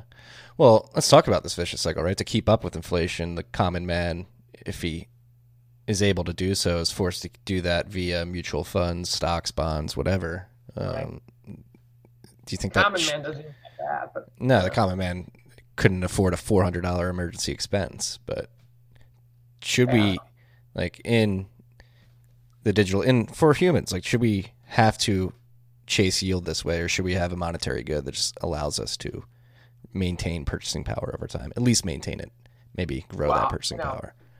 Being hodlers, we agree on this one, right? This is, the idea that, so the central bankers who say inflation is too low, they're liars or morons or crooks. They're not being honest, right? They're not being honest to themselves. They know full well that inflation is a bad thing. Paul Volcker, before he died, said 2% is way too high, right? Rest in peace. The Federal Reserve Act says they have to have a stable currency. They didn't say a stable inflation rate. They said a stable currency, right? And the stable currency is zero. And many of us would argue, no, it's actually it's a deflation because of technological gain, right? Yeah. No, it is, but like that's what I think is aiding to this increase in violence and what's tearing at the social fabric, right? People are mad. Left, right, doesn't matter. Everybody's mad. But they blame politicians. Do you believe that the core of the problem is the Fed and not the politicians? Well, it's certainly the Fed. Because part of it's because the Fed is the only ones who actually have the kind of centralized power to make a difference, right? So the Fed could hike rates when they have to be hiked and take the pain. Volcker did. Nobody's done it since Volcker. Yeah. Don't forget, our national debt was peanuts compared to now. So Volcker had slack to work with. And Volcker also was looking at this inflationary effect that was just huge. And it wasn't just inflation of 10%, which we just talked about, but it was the expectations of a huge inflation too. So I remember that period. It was painful. It was painful, that kind of inflation. Volcker realized that even if his job is to take care of banks, he had to deal with this inflation. Yeah. It was not so self-sacrificing as much as just that's what history was calling upon him to do. Yeah, there was long gas lines and stuff like that going on, right? But Powell's cowardly. People thought he was tough. He's cowardly. Actually, someone said, Druckenmiller the other day, I watched an interview, and he said Powell's like Yellen, but not as good. And I'm going, oh my God. My head just exploded. Right? Well, I sort of feel for them though. There's like they're just forced to keep the charade alive at this point. You're too generous. I don't. No, do you think their job is to not screw this up? Yeah, exactly. Right? Their job is to, it's like feeling bad for the general who couldn't make the call on dropping guys on Omaha Beach, right? Yeah. He can't be the general if he can't look and say, look, we're going to lose a ton of guys. This is going to be gaslight. Yes. But we have to do this, right? And I'm not sure we did, right? You can debate that, but if you realize that you got to put guys on Omaha Beach, you can't recoil from it because it's going to be ugly.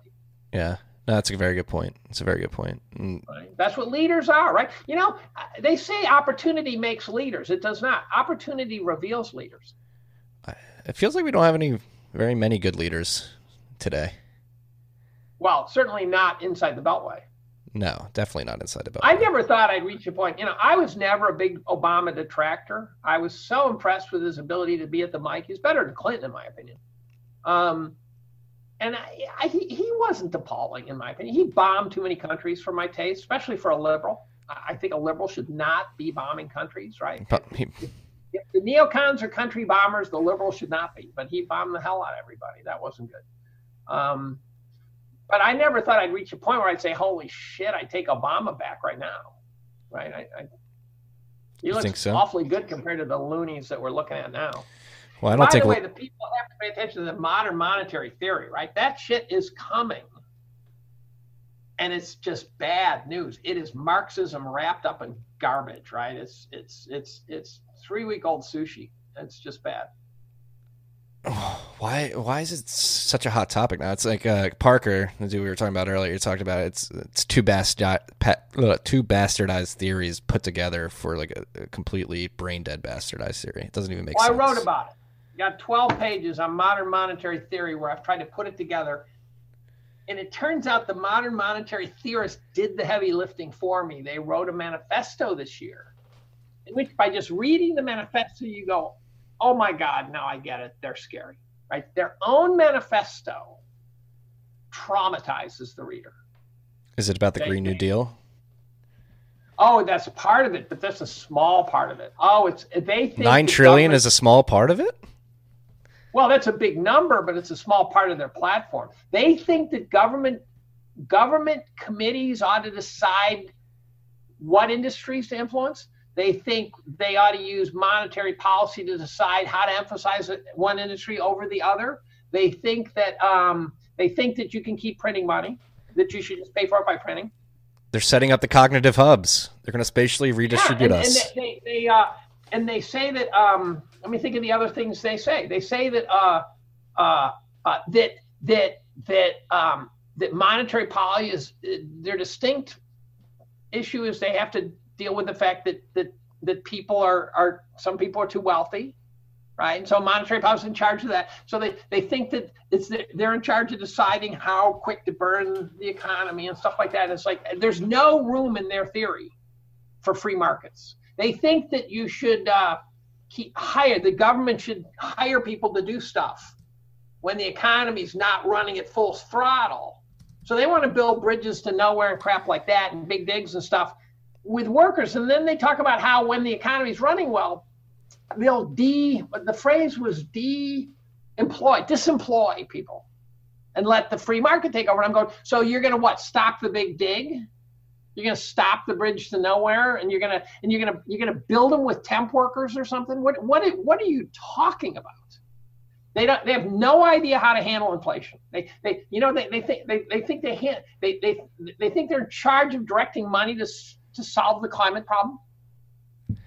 Well, I mean, this is really screwy stuff. These people need CAT scans. They're nuts. Yeah, well, it's individuals who think they can micromanage very complex systems, emergent systems. Like how is this not like known that these systems are complex and should be emergent? Tell me, no one can give me an example of a single thing that didn't evolve, right? That didn't evolve through trial and error, culling the herds, throwing out the failures, keeping the winners, right? I don't care if it's the microchip, an organism, I don't care what it is, they evolve. You have to have a Darwinian selection to make a complex system. and they want to take that out. As does the Federal Reserve. So their best argument is the Fed and the current system are run by idiots. And I go, yes, we agree on that part. 100% agree. How do we wrest control from these idiots? Who was it? No. Hike said, we'll never have control of our money till we wrest it from the whole hands of the government. Gold, I would argue, is in the hands of the government via the vaults in the 6102 Act, Executive Order 6102. Bitcoin. But you can own your own. Bitcoin may be that sly roundabout way to take control of the money. If we need Bitcoin or gold, both will do fine. That's my guess. My guess is Bitcoin and gold are joined at the hip in terms of the future. I think gold is sort of like a treasury bond, where Bitcoin is more of a more speculative protection mechanism, right? So higher risk, higher reward. I like that. Right. Description. Right. And I'm just going with the treasury. Yeah. Well, Dave, thank you for all that you do. It's been an incredible hour and a half. We just blew through 90 minutes pretty quickly. Or in 90 minutes, but it felt fast. I like ranting. I like ranting. To have someone to rant back and forth with, and I get it off my chest. I can tell. Well, we have plenty more time to rant if you have anything else on your mind that you think needs to be ranted on. Well, so my year in review gets uploaded tonight. This is Friday the 20th, in case I don't know when this is loaded. The evening of Friday the 20th, part 1. The most entertaining part might be the Epstein part. I paid pretty close attention to Epstein. All right, let's dive into it. And one of the problems the Epstein story presents is that it's part of a continuing stream of independent sets of rules for powerful people and unpowerful. So, for example, I was going to write a ton about Jussie Smollett. The Epstein story sucked the oxygen right out of the room on that. So I make brief mention of it, right? Mm-hmm. But Michelle Obama calls someone in Chicago, next thing you know, he walks, right? That's how the system works. So that struck me as an important story. But then Epstein, right? Here's what I'll say to your readers, listeners. The Epstein story, in my opinion, is the biggest scandal in U.S. history. And they are furiously trying to put it away because they want to keep the story simplified to he was a perv, he had friends who were pervs, let's move on, right? That's what they're trying to do. It is a web of thousands of people that goes back decades, and doing things and controlling the world in ways. So it really is, it really dwarfs things like Kennedy assassinations, in my opinion, stuff like that. I think it dwarfs it. I do as well. I mean, it was so fucking blatantly obvious what was happening. I mean, well, there's a non-obvious part. I think there's a more than 50% chance he's not dead. Oh, I mean, you believe that, or you believe there's a I possibility? do. Yeah. Not just possibility. I put it. If I had to bet a paycheck right now, I would bet he's not dead. And here's the simple argument. I have an argument for why we'll never travel in time, too, so don't underestimate him. Epstein had been doing, he was a Mossad intelligence agent for 40 years, right? His whole life, his whole adult life, he's been in intelligence. He's been setting up honey traps. He's been, running a bed and brothel and breakfast. And he's been, they say he was blackmailing people. I don't think that's the accurate description. I actually think he was luring people into this twisted world. And of course, he then owned them. But he then they were offered power and wealth and young girls, right? This is not blackmail. This is something altogether different. So Epstein had dirt that could bring down unbelievable people. King Andrew. He's sitting in jail. Or Prince He's Andrew. sitting in jail, and a guy with 40 years of experience, is he not going to say, if I don't get out of here alive and in one piece, I'm going to release the hounds? That's what Snowden did. Daniel Ellsberg's Pentagon Papers, he released it to multiple news sources so they couldn't suppress it, right? And so Epstein, knowing the risk he was in, he kept getting, convicted of stuff and then getting let off on easy things and sealed court cases. And the whole mess shows that he knew how to play the game. So you couldn't safely kill Epstein at all. There's no way you could just whack him.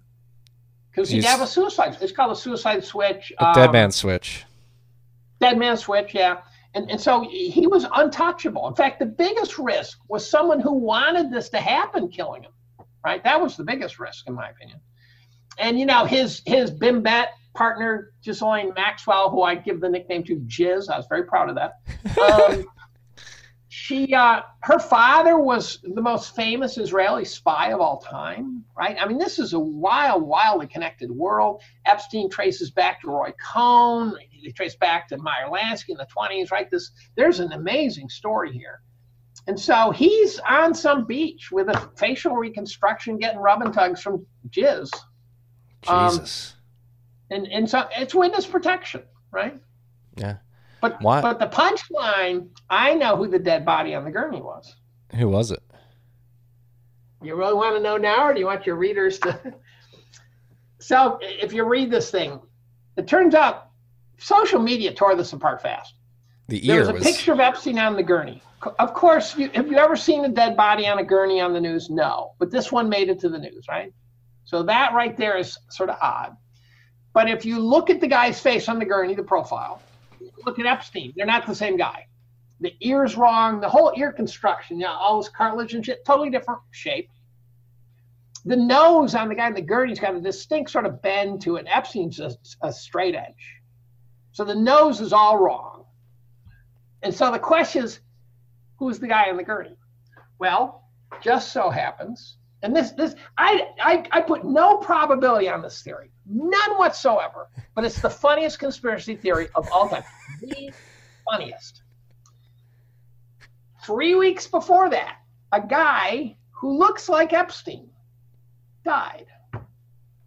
And you look at him and you go, that nose looks right to me. That ear could pass for right. He died. The media said unknown cause. It was announced. A number of articles were written. Said he was deeply embedded up the shenanigans and Eastern Bloc crap, usual dark world. The guy who died, and as I put it, I was so proud of this one. I said he wouldn't even be freezer burnt yet, right? 3 weeks earlier. But then I realized if you recognize the similarities, you whack them and you need the carcass. You take the photo of the gurney 3 weeks back, right? So you wouldn't have to put them in deep freeze for 3 weeks. You just take the photo. And there's all parts of the story that fall apart. But the guy on the gurney, the guy in the Mets hat at a baseball game you're looking at and you're going, this guy died, not question. There's no doubt he died 3 weeks earlier. There's no doubt you go, that could be an Epstein clone right there. He's pretty good. He looks like the guy on the gurney. Wait for it, Hillary's brother. No. Yes, sir. Yes, sir. What? Hillary's brother. Hillary's brother, Tony Rodham.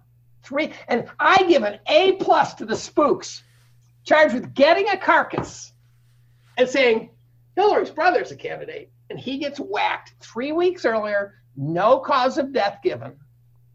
And they put his ass on the gurney. They take a photo. And I think the other message is maybe the social media actually picked up on this and they said that maybe it's a message to Hillary. Epstein ain't dead either, bitch, right? I don't know. Wait. But he did die. They did not announce cause of death. There was a few news stories, and that's it. Wait, so Hillary's brother did die? He absolutely died, yes. Major press stories, credible press stories. Not that there's such a thing anymore, but they were there. And no cause of death. Every article said no cause of death given. Hillary announced it, right? That her brother died and blah, blah, blah, blah, blah. And then 3 weeks later, a guy in a gurney looks like her brother posing as Epstein. Damn. I'll send you a copy of my year in review by email. It's fucked up because it's not hard to believe that. I know. and the idea that the spooks could get him out of prison, Jesus, if they can't do shit like that, right? The guards fell asleep and they were overworked. The fact that the camera went out, the camera went out. There was no footage showing anyone going in, and then there's footage that's now disappeared again. I mean, they've been revising this plot on a daily basis, and they're trying to put it away. They don't care if Prince Andrew looks like a perv. They don't care if Clinton looks like a perv. Like, that's a tough sell. They care if we find out that the Israeli Mossad is infiltrated all of Silicon Valley. They care if we find out that there's a network of pervs, including maybe hundreds, if not thousands of people globally. They care if everyone is all connected in this twisted web of connectivity. They don't want that shit. They want it to be Epstein's a perv, his girlfriend's a perv. He was rich. No one knows how he got rich. There's no evidence that they know how he got rich, right? The whole thing smells from top to bottom. The connection of Epstein to the intelligence agencies is, I think, unambiguous. The ambiguous part is what that finish at Endgame was. Right. And I don't think you could kill him. I do not think you could kill him. Because he'd probably definitely have a dead man switch, right? I'll tell you, that's what I do. Right. My Damn. holy crap, right? How could he be so stupid as to not do that? Well, but it's like everybody knows it's bullshit and that. Well, what, you remember who the coroner was, right? Michael Baden? Yeah, who else did he do in the past? He did JFK. Michael Baden did JFK. He was a young punk. He did JFK, and then he testified for OJ, and then he oh my God, he was the coroner of the stars. He's 86 years old, and they bring him in to do the autopsy. And you say, well, he was strangled, broke his hyoid bone. They don't care if the world thinks he got murdered. That's not relevant either. Right. Because they say, yeah, he had lots of powerful friends. He was a risk. Someone had him whacked. That doesn't shock us, right? This is the Clinton body count is everywhere, right? All the memes on Twitter about Hillary in a guard's outfit, Bill in guard's outfit, that just went wild. There's no news in that. There's nothing new. But here's the deal. Not one of his accomplices, not one of the pervs that, there's transcripts that have been released of the civil cases. I've read them. They're original screen grabs in which the victim is saying, this person, naming names, I'm not going to name because they have law degrees, this person raped me. Why are they not being interrogated? Right? Where is Giz Maxwell? Why is she not being interrogated? Why did they not raid his island for months until he killed himself? Why have we heard nothing about what was at the island? Right? Right. We had to get Luke butcher his last name, Rudolphy, to go to the pedo island with his camera by himself. Yeah, well, there have been some, but the place is so there's a police video from 2005, I think it is, where they obviously, it's by protocol, they walk through Epstein's house and they just film everything after he got arrested. And there's sort of mildly erotic art everywhere. And what's really noticeable is there's just bedroom after bedroom after bedroom. And every bedroom has an attached bathroom, right? So they're all like master bedroom sort of combos.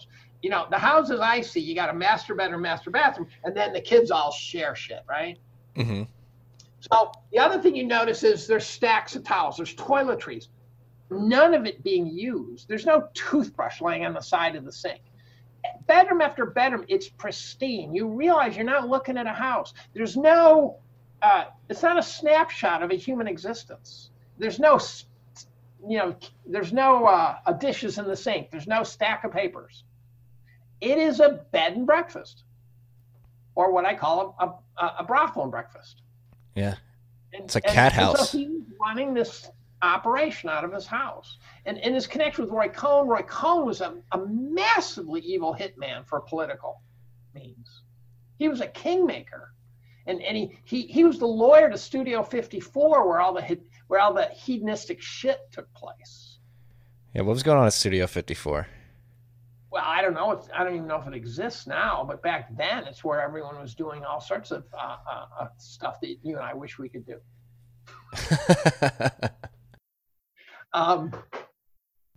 So Cohn was a badass, and he had ties to Rupert Murdoch and to Reagan, and he made and broke careers. He was tied to Cohn was tied pictorially. You can even see it. He was tied to McCarthy. He was tied to J. Edgar Hoover. He was tied to mobsters. Cohn was Jeffrey Epstein, but here's where Epstein differed from Cohn. Epstein was sort of, I think, pathetic. So what they had was a guy who could do all the pervy shit, but he wasn't a kingmaker. right? He's like the drug dealer who consumed his own product too much. So he got so wound up in all the bimbos that he just wanted to go around and do the shit that he was helping other people do. Yeah. You know, everyone, the left, for example, is shaking off the fact that Clinton was all over the logs, right? Right. And how do you forgive him for that, right? Why are you not saying, holy shit? Well, Trump was even on the logs too. Like, yeah, I know, but he wasn't on the plane, I don't think. Oh, no. And actually, in the original transcripts, there were some footage where they were asking about Trump, and the woman said, "No, I never saw him," but she had seen Clinton, she had seen Prince Andrew. She right that. I have this funny line. Sometimes I write shit. I go, "Oh, I'm proud of that." Where I imitated Fantasy Island, and I had and tattoo says, "Boss, deplane." And then Ricardo Montalban says, "Unshackle the girls." and so the Epstein story to me is just humongous because it's been put away. Barbara Walters, Access journalists, never called anyone out on this stuff because they, you know what they all share? They all want to be elite, powerful, connected. Well, that's actually, right? Well, I think. What's that? I was actually very happy to see Project Veritas get that Yes. that hot Yes. mic. Yes, they usually overplay it, but that was a good hot micer, that one. And she said we had everything. I'm going, no, you didn't. You had a small fraction of the story, right? They didn't have everything. And by the way, that has not been released even now. Right? What do you mean? So now the story's relevant. Where is it? Right? It's gone. By the way, the Epstein connects with Harvey Weinstein. Harvey Weinstein connects with Mossad. I mean, this is an extraordinary. So I think it's a web. Here's the question: a normal guy. Your wife's not watching, right? Normal guy. We all like to think we're benevolent, but what most of us have never faced is not only some hot chick hitting on you. You're married and some hot chick hitting on you because you put out the message, hey, I'm not available. You shake it off, you move on, and nothing happens. But what we've never faced is one where a hot chick's hitting on you and her fucking job is to get you. So if some chick who could, stop traffic is banging on you and her job is to catch you, that's when you find out what you're made of, right?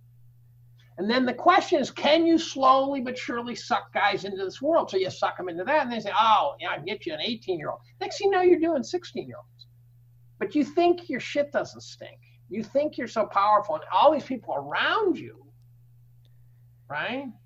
And then the question is, how hard would it be to get these guys to go all hedonistic? And I don't think it would be that hard. It's if that was your goal. It's a process. It's a little bit at a time. And you justify it by saying, I'm untouchable.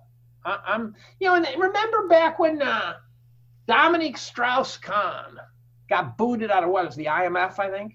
Mm-hmm. They took him out with a honey trap. They had a chick accuse him of raping her. And he'd been banging chicks for years.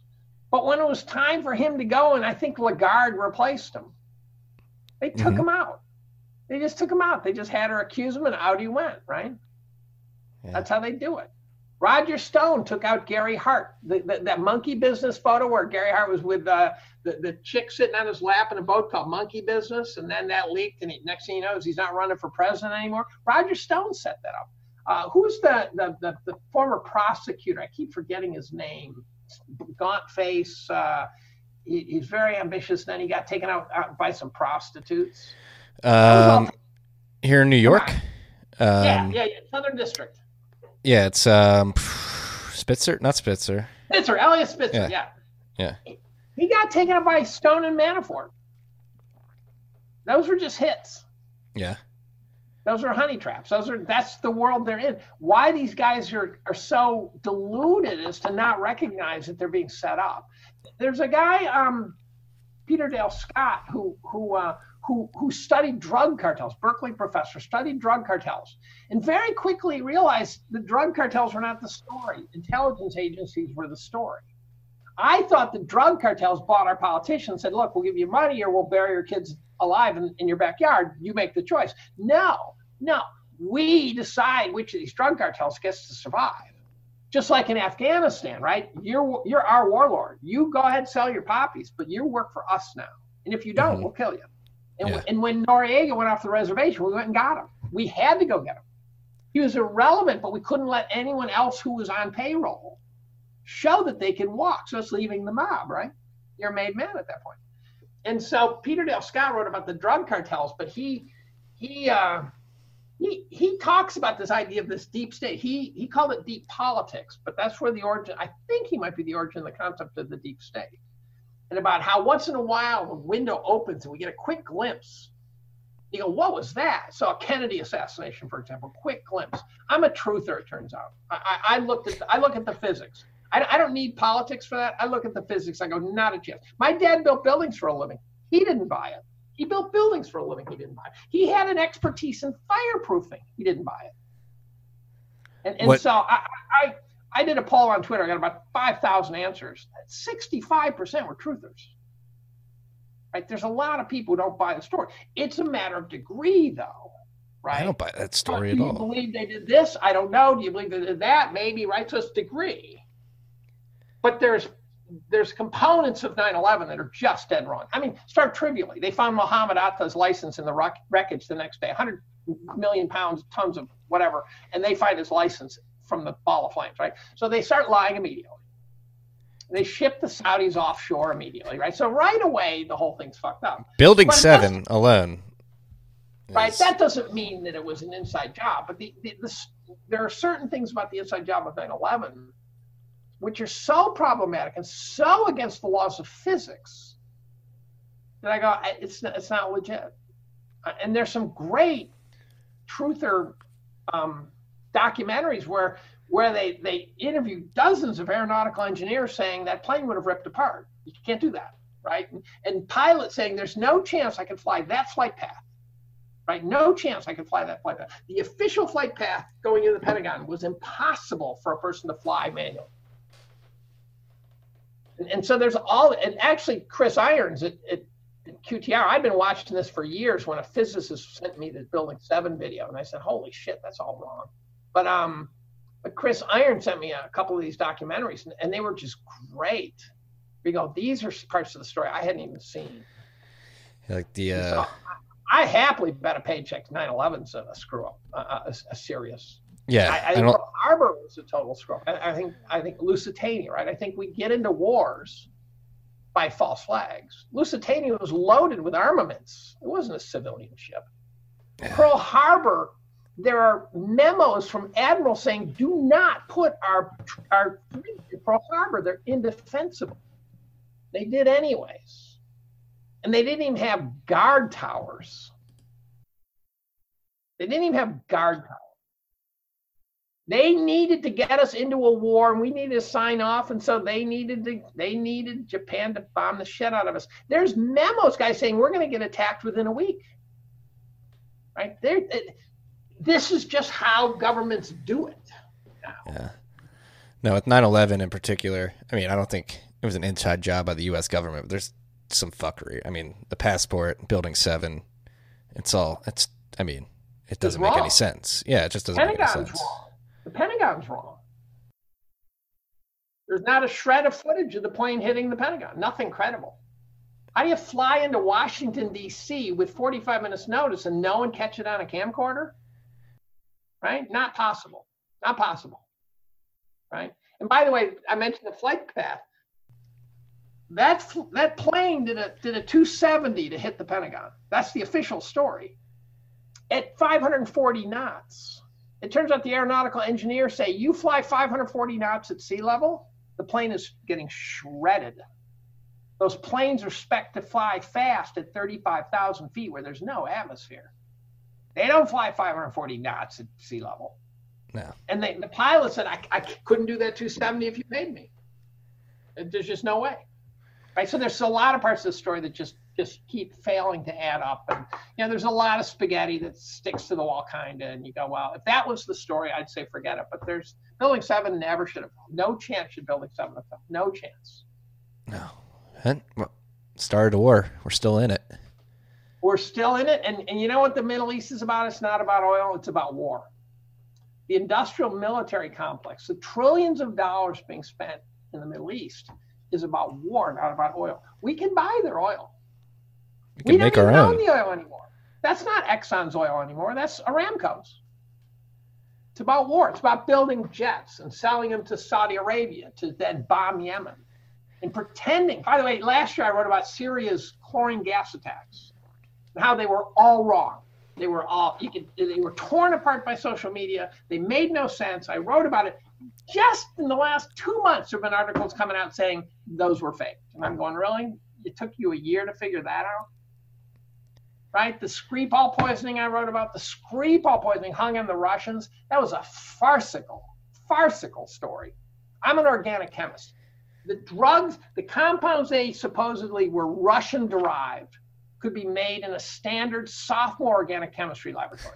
That simple. They're so simple that you can literally take the 4 key ingredients, pour them together in a bucket, and you'd have a toxic brew.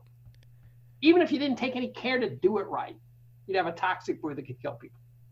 That's how simple they are. I put them on my final exam in a course I taught.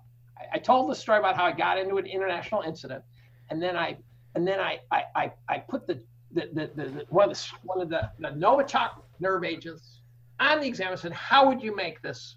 Let me give you a hint. It'll take 3 steps total. 100% credit in the entire class with one kid who screwed it up. So apparently he can't be a terrorist. Right. But they're trivial. And then they said, oh, these have to be the Russians. They were lying. I ended up all over RT. I had Al Jazeera calling me, right? Because I spoke out and said that they're lying. Maybe the Russians did it, but what they're saying is a lie. Yeah. No, I mean, the Syrian gas thing in particular, when John Kerry was trying to get us into that. Right. It was a total farce.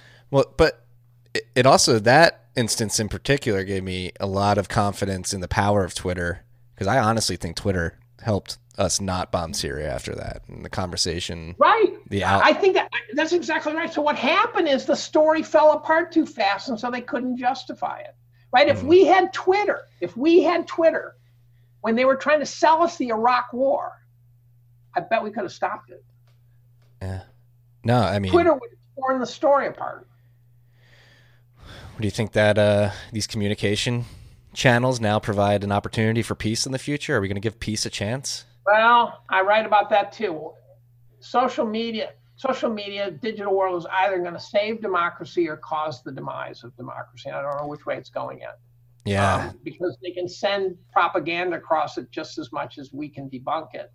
And what bothers the hell out of me, and I mentioned 2 names of people, Gavin McInnes, who I think unfairly got hung out as basically a neo-Nazi. He's not even close. The other guy who was hated by the left was Milo Yiannopoulos, right? Mm-hmm. And I understood why people hated him. I mean, he was very polarizing. They've rubbed him out. He's gone. Actually, they've taken him off all the digital world. They've scrubbed him. He's been erased. He actually just did a very good podcast with Ari Shafir, talking about the concept of trolling. Highly recommend you go check it out. I don't care what you think about what Milo. Is it? What's the name? Ari Shafir. He's a comedian. He's actually good friends with Rogan. ARISHAFIR. But he had Milo on about a month ago, basically explaining Milo's mentality of why he trolls, and it's to get at truths. That's what trolling is about at the end of the day. It's to get at hard truths. Right. And I understand why people hate him, but I don't understand why, in any way, shape, or form, it's good news that he could be scrubbed. Right. There's great guys like Tim Pool. Here's a guy started out super left, and now you listen to him, and boy, he just hates the left. Tim Pool is this guy who, at best I can tell, has no credentials. All he has is the head on his shoulders. Yeah, no, Tim's does a wonderful job of tearing apart these issues. No, Tim's incredible. I've been following him for a while. Actually, trying to get him on the podcast too. Yes, you should. He's so smart. I mean, the smartest guy I ever met was a 3rd grade educated bean picker. Brains and education should not be confused. No, especially in today's education system. Really? You think menstrual studies is not appropriate. I have a whole section on thoughts on college too, where I basically try to say, quit wasting your money on stupid stuff. I think college is a good thing, but if the kid wastes it, if you're taking a 4 credit hour course of menstrual studies, you're dropping $8,000. Right. Like $8,000 to study menstruation, right? Your kid better find a cheaper way to find themselves, right? No, I mean, you could teach yourself anything online. I'm a big proponent of, in college, I had a lot of professors who I couldn't also understand. think we're moving towards a system where credentials are going to be less emphasized. Oh, definitely, 100%. We're getting to the point where it's going to come down to your skills, not your credentials. I think we're already there, especially in the world of software development. Oh, my God, yes, yeah. I mean, Edward Snowden, I don't think was highly educated, right? No, I don't think so. Mm-hmm. Yeah, software development's very emergent. Like you just learn by tinkering with it, and you get good at it over time. You can't really be taught. I'm told. Yeah. I think I'm the only guy in the known universe who took a graduate level physics course without any calculus. So in any case, it's been fun. No, it's been great. Well, I can't wait to read your end of year review, even though we just talked about a lot of it. Tonight, as long as these guys, their family issues don't delay it. I like to release it on Friday evenings pre-Christmas. That's the kind of, there's always one Friday go, okay, that's the target Friday right there. Yeah. Well, whenever it comes out, I'm going to be reading it very quickly. How are your thoughts of Bitcoin after this conversation, even though it wasn't really the focus? Well, they haven't changed so much, except for because I've had conversations like this, but I'm not going into it. In part because of this, I don't want the risk reward combo, right? I'm happy to dial it back with my gold risk reward, and I do believe that if you win, I win too, and so I don't worry about that.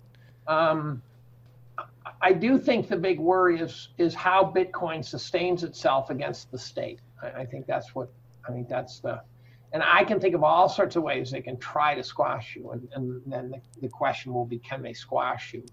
And it seems to me, again, I keep coming back to, it has to be sustainable as a not really mainstream currency, because I think they can make mainstream not work.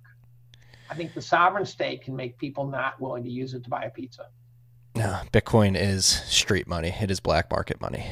Right. And it has to be able to survive as that kind of currency. And if it can do that,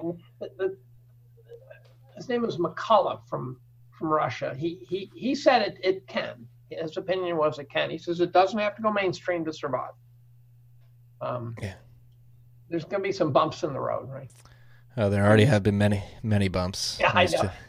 The sell-offs are impressive, right? They really look death-defying. There's no stock or something that does that and then bounces, right? Those are usually the gurgling noises coming out of a dead company that do that. Yeah, you get used to them after a while.